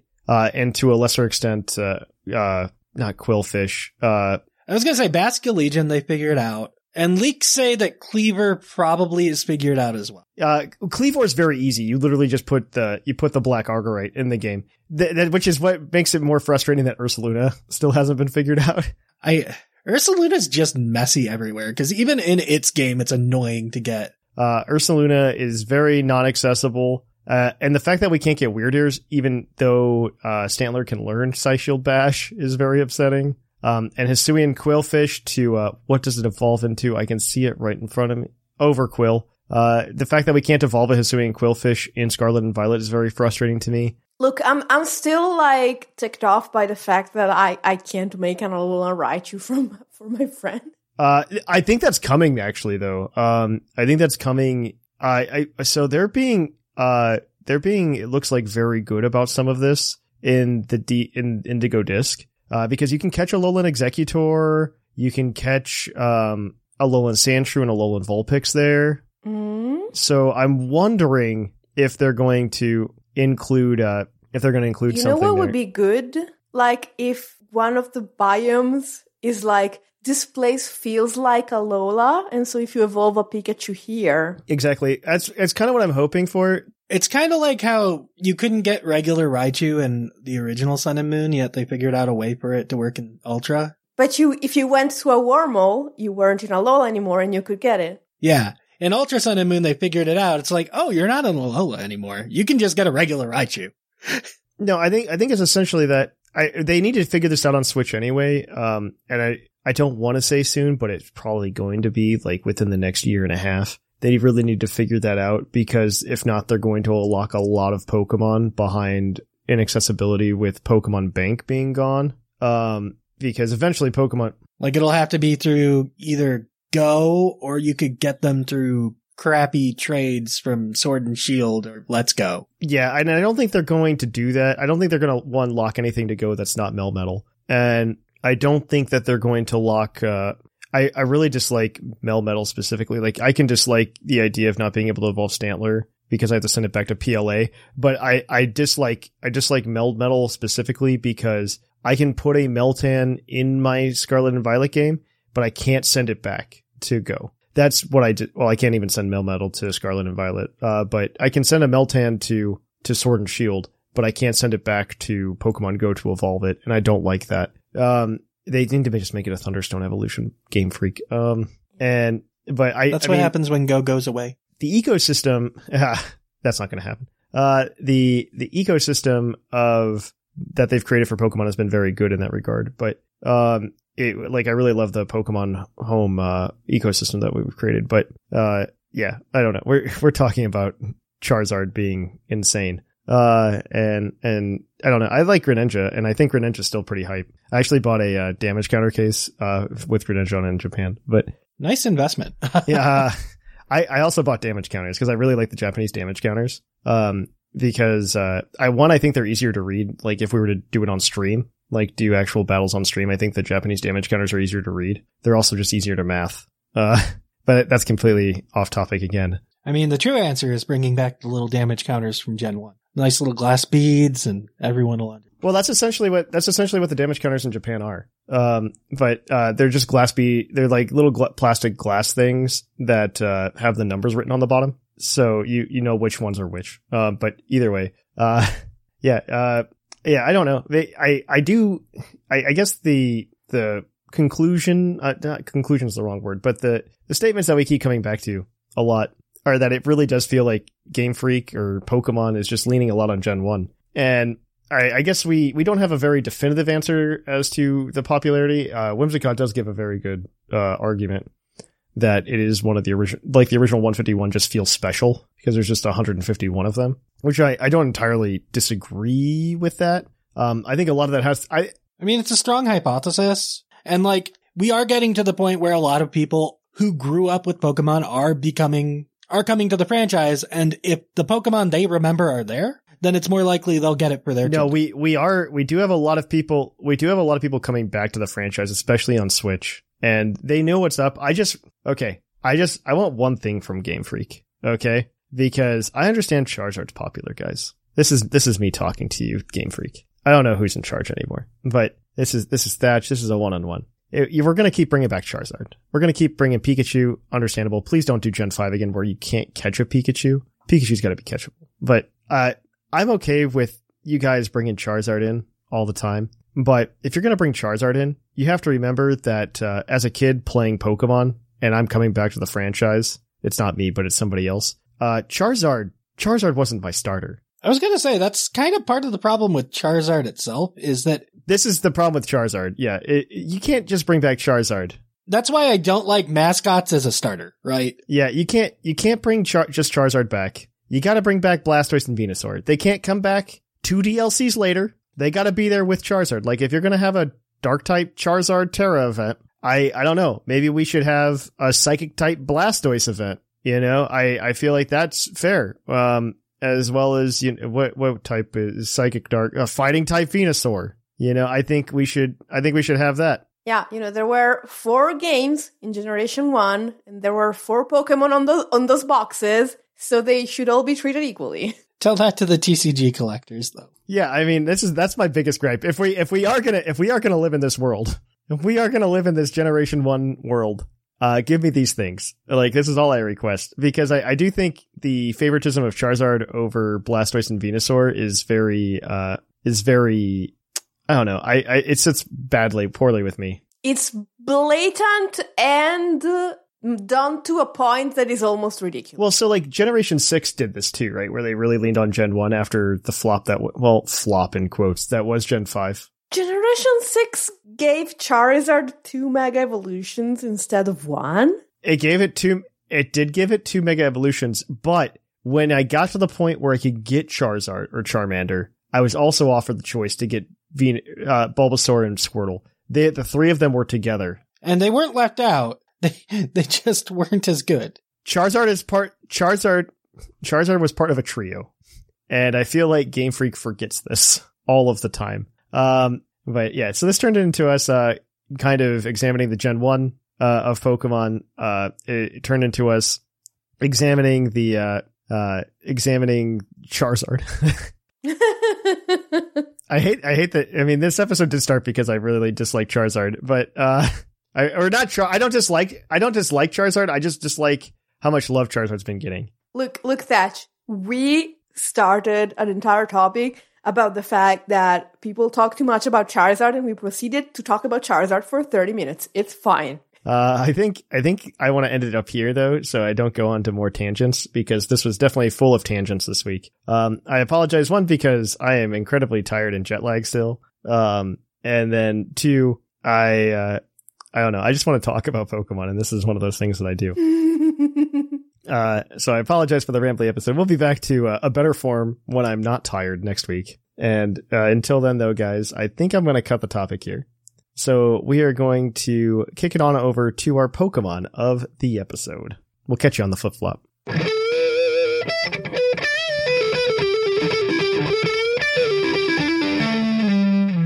of the episode. Welcome to our Pokemon of the episode. Our Pokemon of the episode this week is National Dex number 6. Charizard, the flame Pokemon. It's leaf green. Pokedex entry reads, it spits fire that is hot enough to melt boulders. It may cause forest fires by blowing flames. Charizard's a Pokemon. It certainly exists. Nobody knows about it. I've certainly never seen it before. It's a lost gem, really. Yeah, really a lost gem. It's never seen any real popularity. And oh my gosh. I was scrolling down the Bulbapedia to get the base stats like I usually do. And I got stuck in the anime section. They're like, there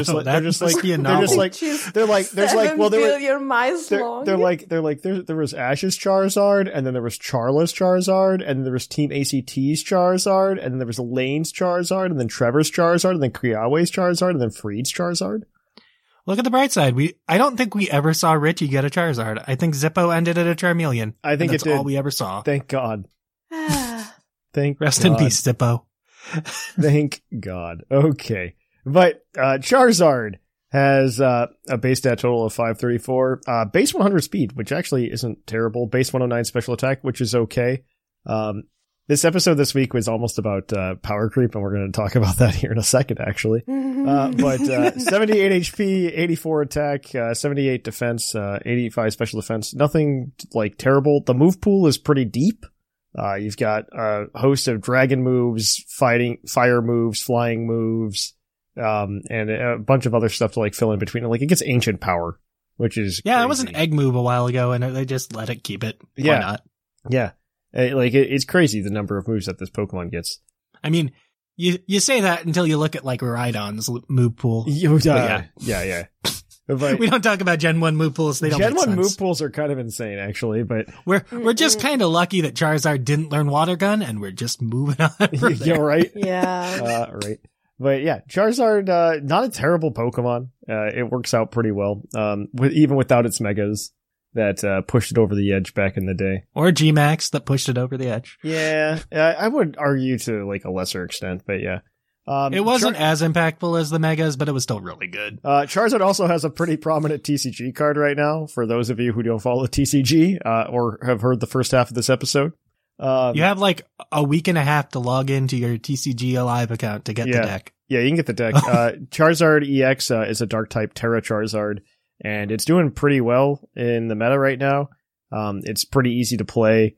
It does pair well with Pidgeot EX, which lets you just search for any card, because you need to do a very heavy rare candy build to make the Charizard work. I don't know how much that new TM is going to affect the meta.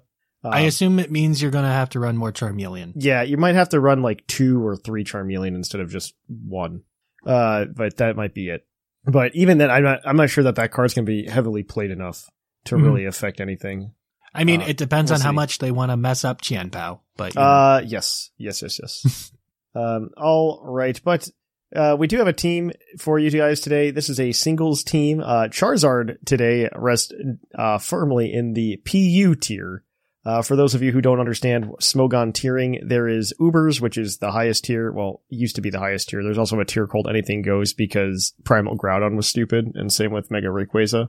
And Then you've got Ubers, which all of your legendaries and stuff sit in. OU, which is the one that typically people will play, which have a lot of the Pokemon that are just good, but not too good. And then you'll have underused, which are Pokemon that just don't see a lot of play in OU. It turns out that also known as Gen 7 OU. Yeah, Gen 7 OU, at this point. And then there below UU, there is NU, which is never used. Which means that there's RU first, but yeah. Oh no, there's RU. Never mind. Rarely used is below that. I almost forgot. Which are Pokemon that are used less than underused Pokemon. And then there is never used, which is the tier under that.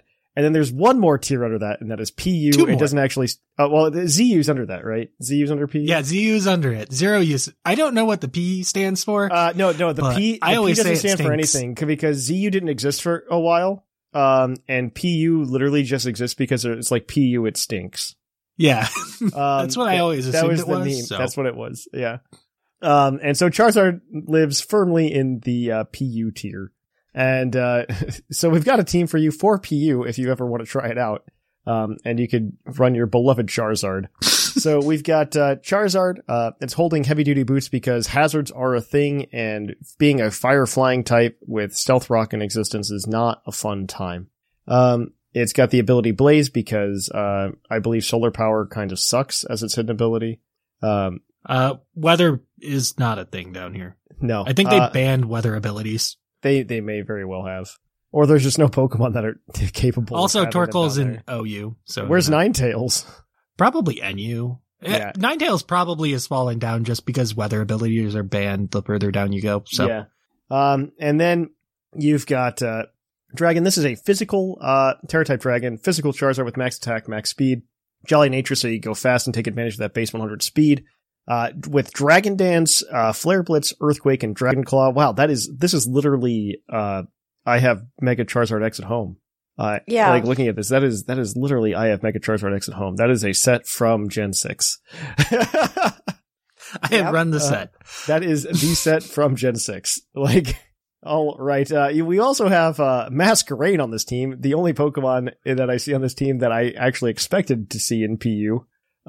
It also has heavy duty boots because being a Blood Flying type in a world with Stealth Rocks is terrifying. It's Intimidate. This is, Galvantula at home because its Terra type is electric. We're max special attack here and max speed, timid nature, and we're here because we can run Quiver Dance, Bug Buzz, Terra Blast, and Giga Drain. That is literally if you replace the Terra Blast with Thunder. That is Volcarona. That's a Galvantula set. This is that is a Volcarona. Oh no, that set is Volcarona. That is a Volcarona set. Oh my gosh. Yep. Oh my gosh, this is like budget Volcarona. I love this tier now. There's just like, what if we could have this Pokemon in this tier, and then we just find the budget version of that? This is like discount bin Pokemon. This is great.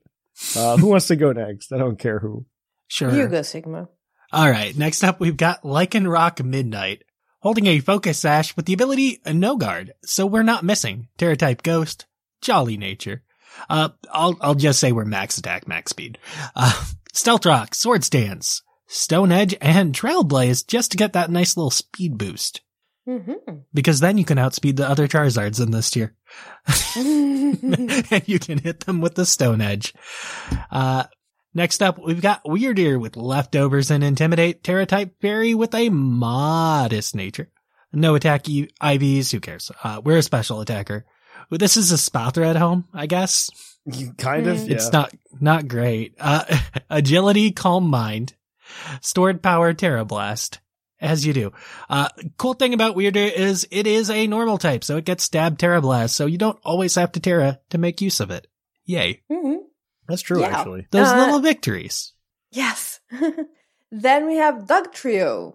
Dugtrio is holding a life orb. It has the ability Send Forth, because I'm guessing Arena Trap is banned. Arena Trap's banned in OU. That's how it got down here. Then it has the Terra type Ice, because you might want something to hit those flying types with.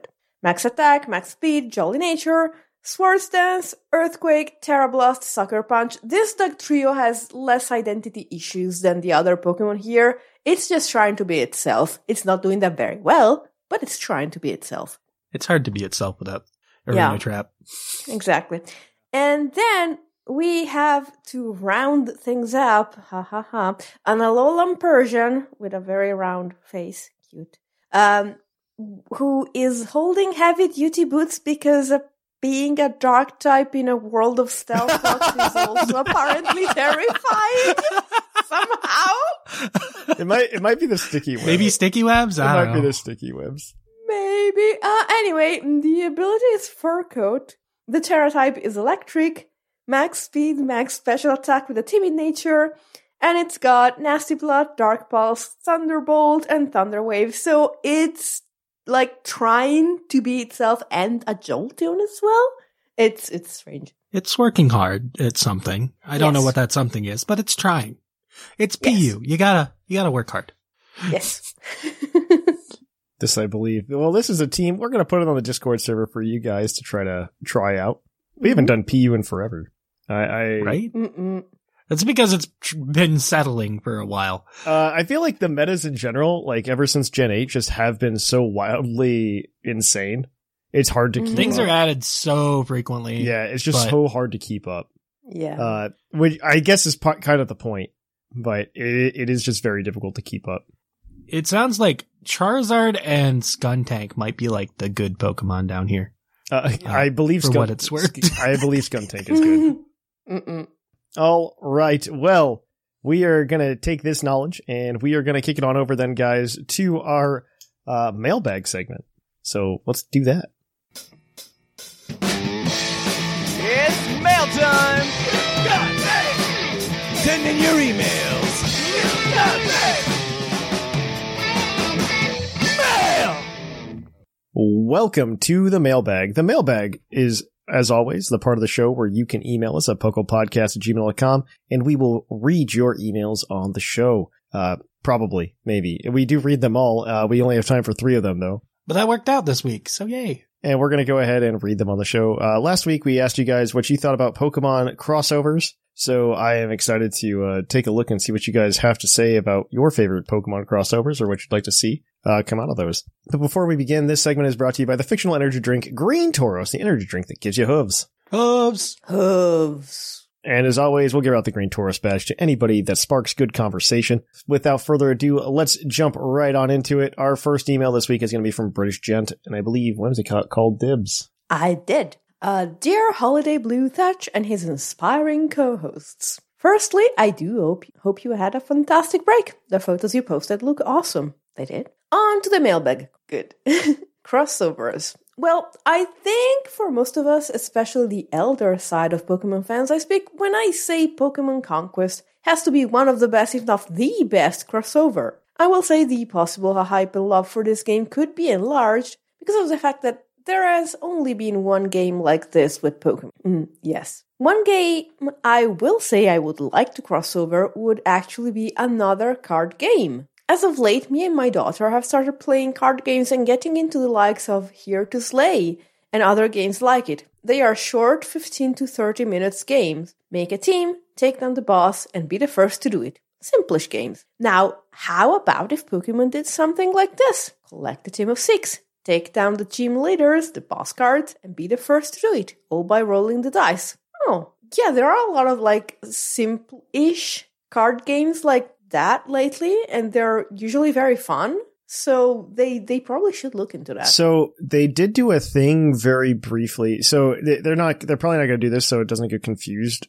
Like from a brand perspective, probably not get confused with the Pokemon TCG. But they did do a thing with the Pokemon TCG. They've done 2 things very recently, or I guess 3. So the first thing that they did a while ago was during the Sword and Shield era. They announced rules for playing against raid bosses. So you could build a small little deck and go beat up a raid boss together. You could have a 4v1 or 4v0, I think. I don't think anyone controls the raid boss. They've really refined the raid boss thing. If you go to a regional or something, you can play these in side events, which are actually a blast. Where the raid bosses have their own deck and stuff like that. It's actually very cool. But additionally, they've done the Pokemon Battle Academy, which is they've tried to package the Pokemon TCG into a board game essentially. where you have 3 decks and you get to choose one of the 3 decks and you battle it out, and they typically don't have type advantage against each other, so no deck is good against the other specifically. And then the third thing they've done, this is very, very recently,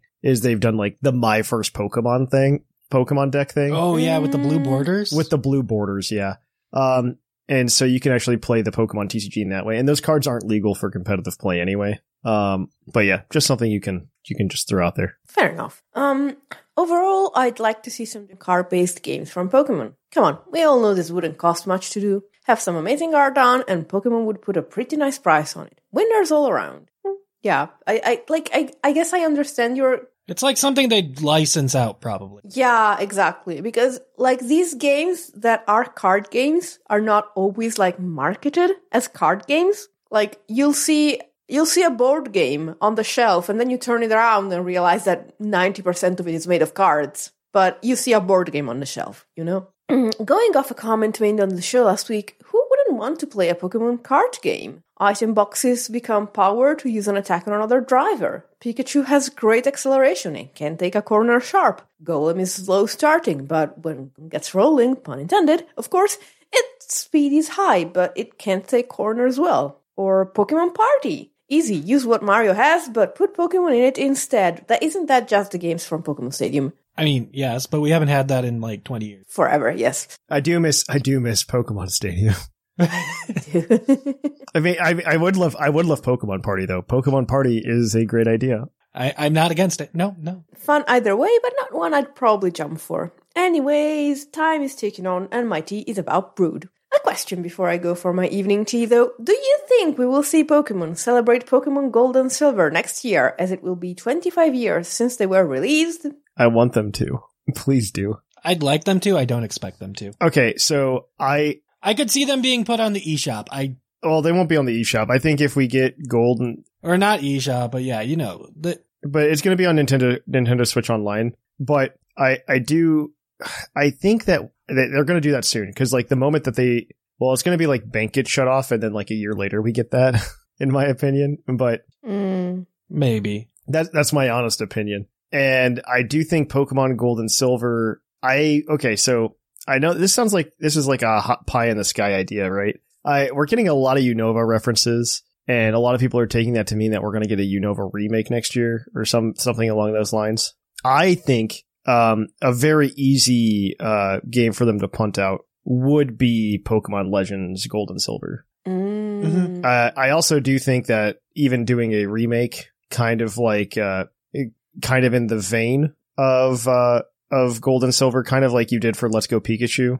Not a Let's Go game, please, no Let's Go games. But I was gonna say I'd rather have like Ilka just poured over Heart Gold Soul Silver. Heart Gold Soul Silver, yes, I absolutely agree with you. Which I don't think is a terrible idea either, by the way. Like, I'm not against that. Those are better games than Diamond and Pearl.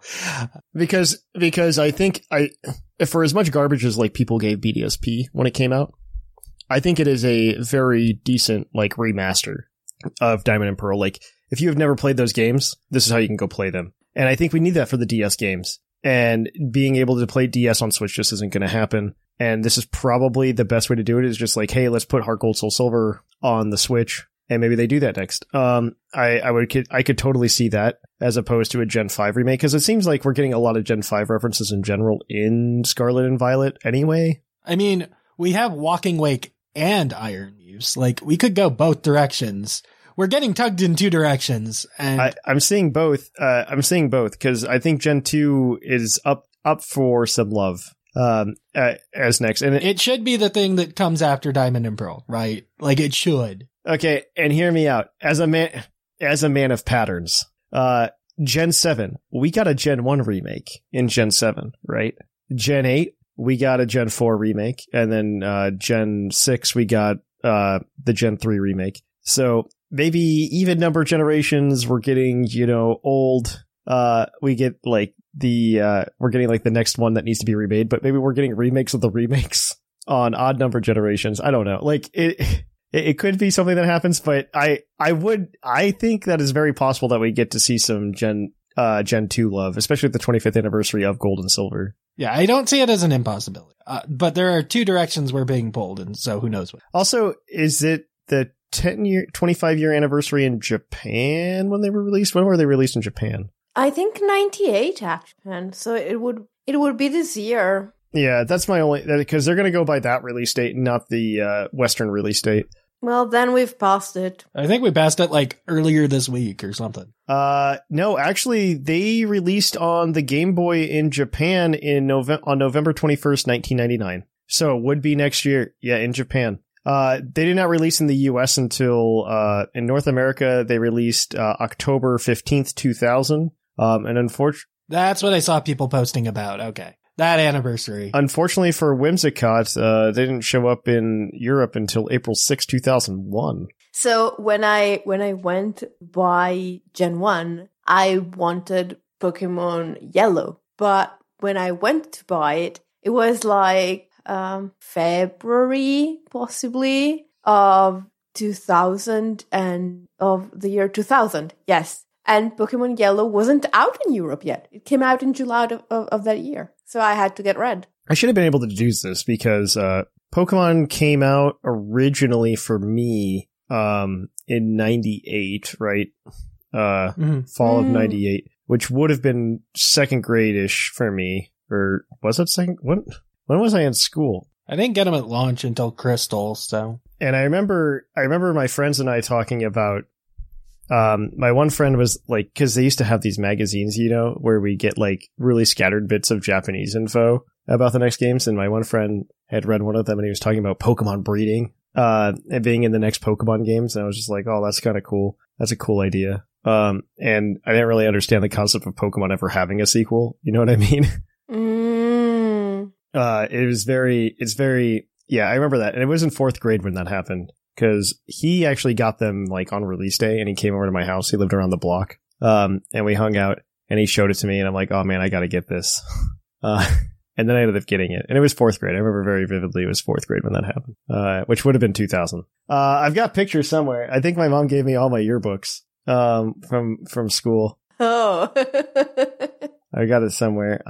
Yeah, I don't know. I was all right. I mean, I was a kid. All kids are kids. Yeah, like I didn't get Red and Blue till like a year later, so I think I was like a year late in getting a Game Boy and Pokemon Blue, because I remember kids playing it over the summer near me, and then that Christmas is when I got it, so Crystal is when I started getting them at launch. I didn't start getting them at launch until Ruby and Sapphire. Yeah, I remember pre-ordering Sapphire as well. Like it came out right after my birthday. And that it only happened when I pre-ordered Ruby and Sapphire because my parents allowed me to do that because they came out on my birthday. Oh. And so they were just like, yeah, sure, you can pre-order it. And then after that, I was in high school, so who cares? I can just do whatever I wanted. Yeah, I think I got... Yeah, Ruby and Sapphire came out like a month after my birthday, so I had birthday money and I could get it. I think I got Silver on release day, and well, I drove to get it. Yeah, see the age difference that we have here, but yes. I remember getting Pokemon Silver because I used to do,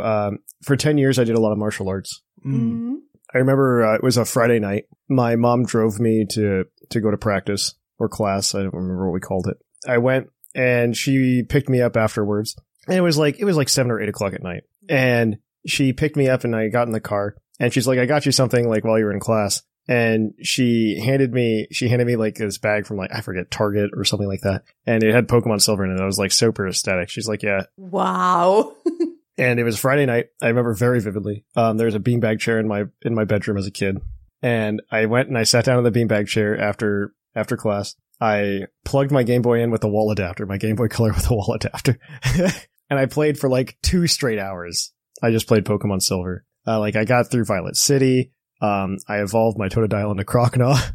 It was a very quick, it was just like a lot of Pokemon intake at once. I might have lied. I did not have a driving license when Gold and Silver came out in Europe. I was like 2 months away. But. Yeah, either way, it was a core memory. Okay, well, British Jim probably got the mailbag or the Green Taurus badge after that, but yeah, he definitely got us talking for a very long time. It helps that I'm very tired. All right. So this next email is going to be from the Red Metal Mattis, and I believe Sigma's got this one. Yeah. What the shuckle, Team PUCL? I hope you guys are having a nice week. Listening to this week's episode got me thinking about all the things I'd like to see Pokemon do more of. I agree that they've given us a taste of a lot of things the IP can do, but they haven't really followed through on much. So here's my wish list of what I think would be a good idea for Pokemon crossovers. 1. Okay, hear me out. A nature documentary series narrated by Sir David Attenborough. We could do a series based on ecosystems and the Pokemon that inhabit them. I think this would go perfectly with what Pokemon Concierge is trying to do with the claymation art style. I just want to hear that soothing voice narrate while a Hypno is in the process of kidnapping children. Alternatively, we can get Snoop Dogg to narrate. I love you so much. I just want you to know that I love you. This is one of the most amazing things I've ever heard. 2. Pokemon Stardew Valley, or really any cozy sim. There's a lot of potential here. Just as you said, we can do a Safari Zone Tycoon, or we can do a daycare and finally learn how eggs are made. Okay, so I haven't listened to this episode yet because I was in Japan and I didn't have time to listen to the episode that we didn't make, or that I didn't make. I need to listen to this, after reading these emails.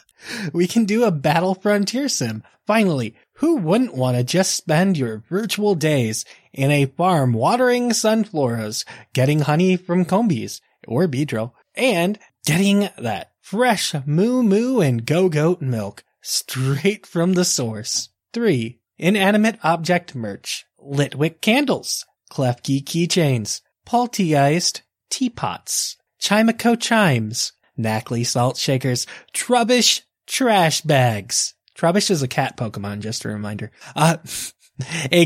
Yeah, they had that big cat merchandise thing in Japan, and Trubbish was part of it. So Trubbish is therefore a cat Pokemon. That's how we know. A coughing humidifier, a Magneton magnet, and finally, Cofagrigus coffins. In the meantime... Wait, time out.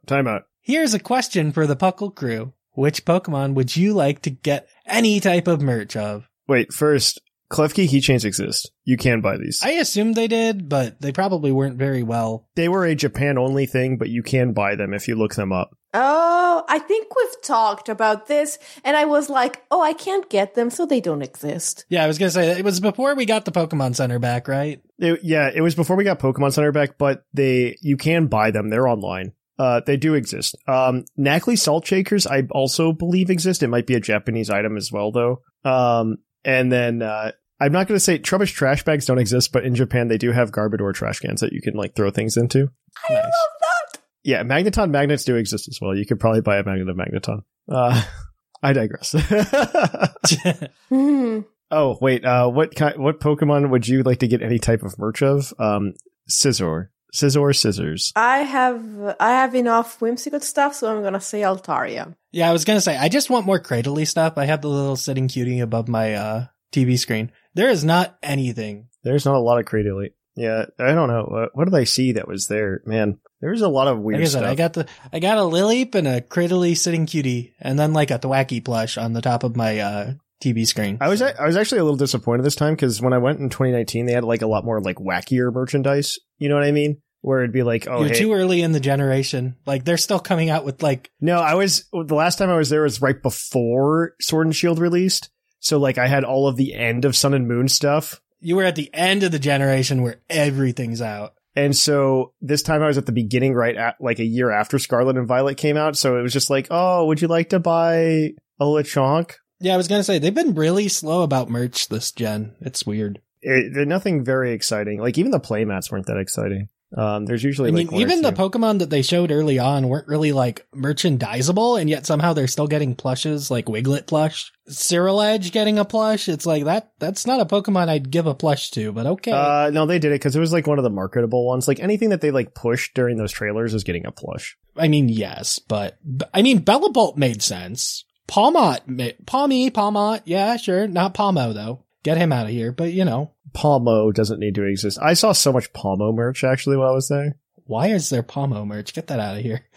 You would always see like Palmy and Palmo, and they wouldn't have Palmot. It was very weird. No one cares about Palmo. Get him out. I'm like, Palmo, what are you? Well, I wonder if they just made it the same because Palmo and Palmot are very hard to tell the difference between. One is cute and the other is not. Like, they just got Mousehold stuff coming out. Like, that magnet connected Mousehold, which smart. Nice. I guess I'll finish the email. P.S. I think they should do Kermit the Frog, but as an Inteleon. A red metal mantis.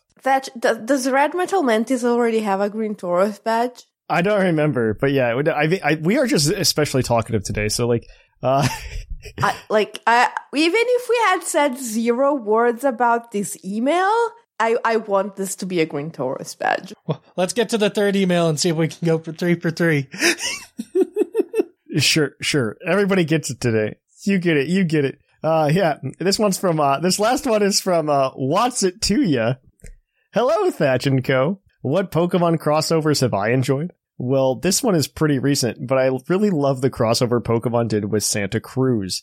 Being a skater and lover of Pokemon, I about fell out of my chair, or should I say off my board, when I saw this announcement. Like Pokemon, I feel like I've almost grown up with Santa Cruz as well. Sadly, I was unable to get one of those sweet boards because they sold in literally seconds. I was really hoping I could get the Venusaur board to hang up in my office. As much as I love this crossover, I don't think I'll be going on eBays for these boards. At least they still had some t-shirts and hoodies left over, so of course I got some of those. Now as for what I would love for Pokemon to cross over with is something that may be common among fans and is most definitely a reach that will probably never happen. That is a crossover with Star Wars. Yeah, that's not happening. I don't know. They're willing to license out to a lot of things. I don't know. They're not as sloppy about it as they used to be. You know what I mean? I mean, it's not the Angry Birds era anymore, but... the 2 biggest media franchises crossing over would definitely break the internet. They're not the 2 biggest. I think there's actually stuff in between them. I looked this up very recently. Sanrio, I think, is in between. Yeah, Sanrio is definitely in between, but there's also like some more Disney stuff that's in between. Like, I think Marvel's technically bigger than Star Wars right now. Yes, I think it is. The 2 biggest media franchises crossing over definitely break the internet. Like many others, I'm also a huge Star Wars fan. So these 2 media giants crossing over would be a dream come true. I mean, can you imagine Pika Skywalker, Obi-Wan Kadabra, Iron Hand Solo, Leia Oranguru, Darth Blastoise? I'm sorry, I lost it with Obi-Wan Kadabra. Iron Hand Solo is pretty okay. I'm not mad about that. Iron Hand Solo is pretty good too. And of course, Bulbaka. Bulbaka. Oh my god.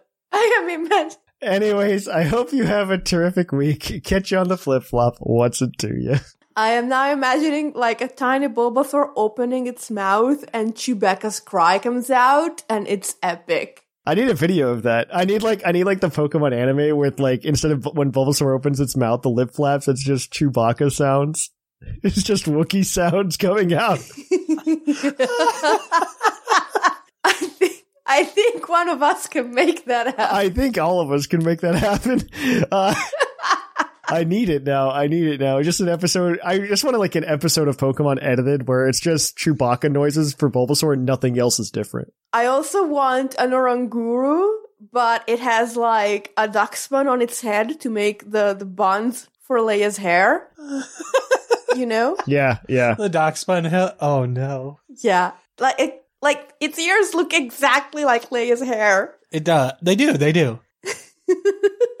All right. Well, that's the email. I will go ahead and give all of you Green Taurus badges. Next week, I want to know how you feel about Charizard. Is it overhyped? Let us know, because apparently it just turned into the Charizard episode today. It happens. I just got to complain, you know. But yeah. That is going to be it, guys. If you want to keep up with us throughout the week, the best way to do so is to come to the PUCL Discord server at pucklediscord.com or the invite link that's in the show notes. Of course, you can go ahead and follow us on Twitter, Facebook, Instagram, anywhere social media is sold.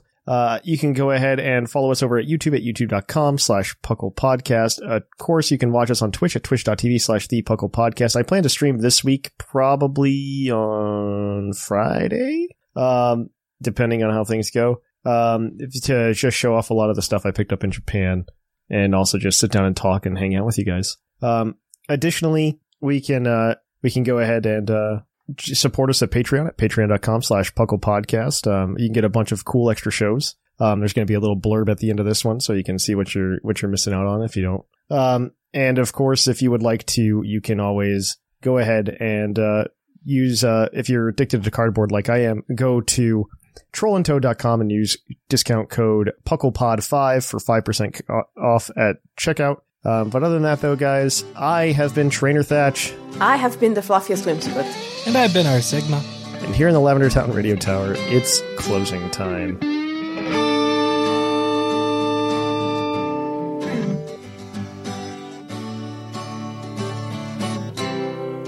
It's closing time in Lavender Town.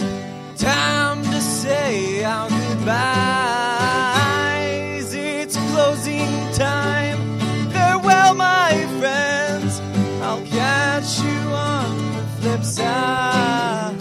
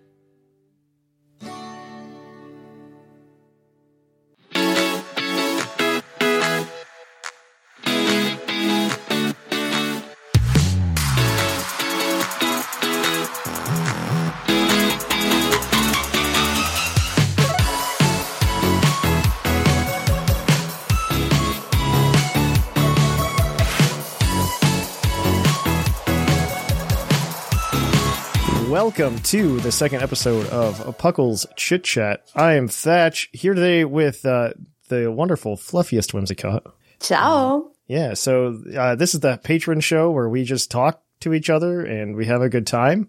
And you guys get to know Whimsicott better. I already know her pretty well. Maybe I'll learn something new today as well. Well, I don't know.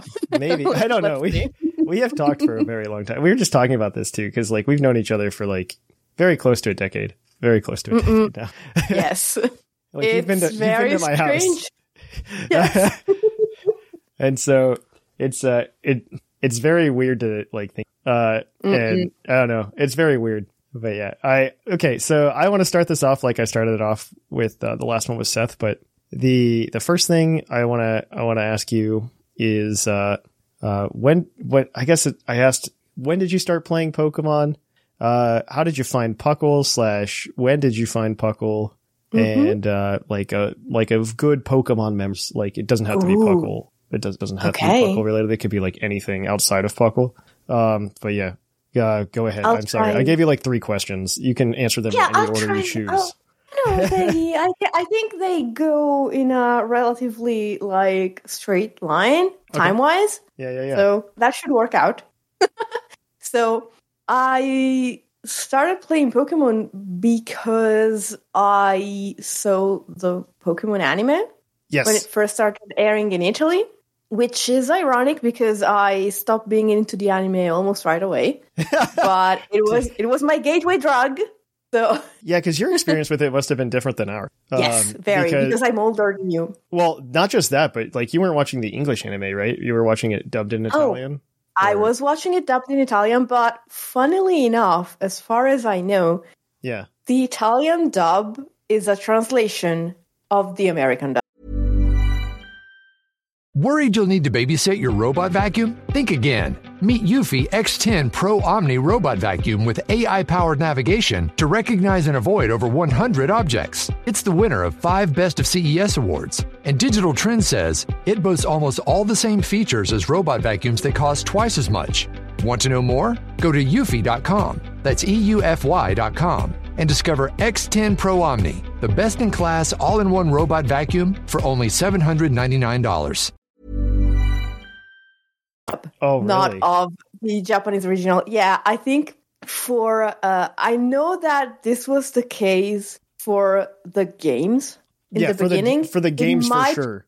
It might have been the same for the anime as well, because so it was possibly more convenient because they had already been adapted for a Western audience. And also, the Pokemon names are not different between English and Italian because we picked up yours. Yes, I think there's only one country in Europe that I forget. I think it was France. No, France and Germany both changed France and Germany, the names of the Pokemon. Yes. Okay. I am Farfadouvet in French, and what was the German name of Whimsicott? Some other crazy thing. I believe it's very nice. Anyway, I like this now. Continue. Yes, thank you.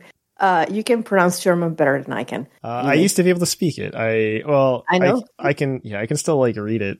It's that's I know you know this, but yeah, sometimes like my brain will just like accidentally switch randomly. It doesn't do it as much anymore, but it used to just like it used to just randomly like switch to German, and which was very odd because like I was very close to fluent. Like something like a decade ago, I was very close to fluent in German, and since I haven't used it, I've definitely like lost it.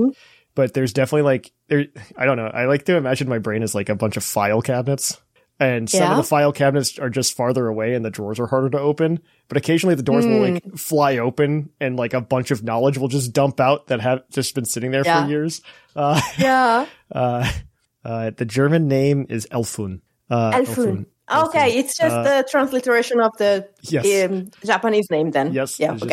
Okay. So, by the way, it was incredibly funny to hear you talk about like switching to another language because I'm not speaking my native language, obviously. Yeah. The accent is a pretty dead giveaway.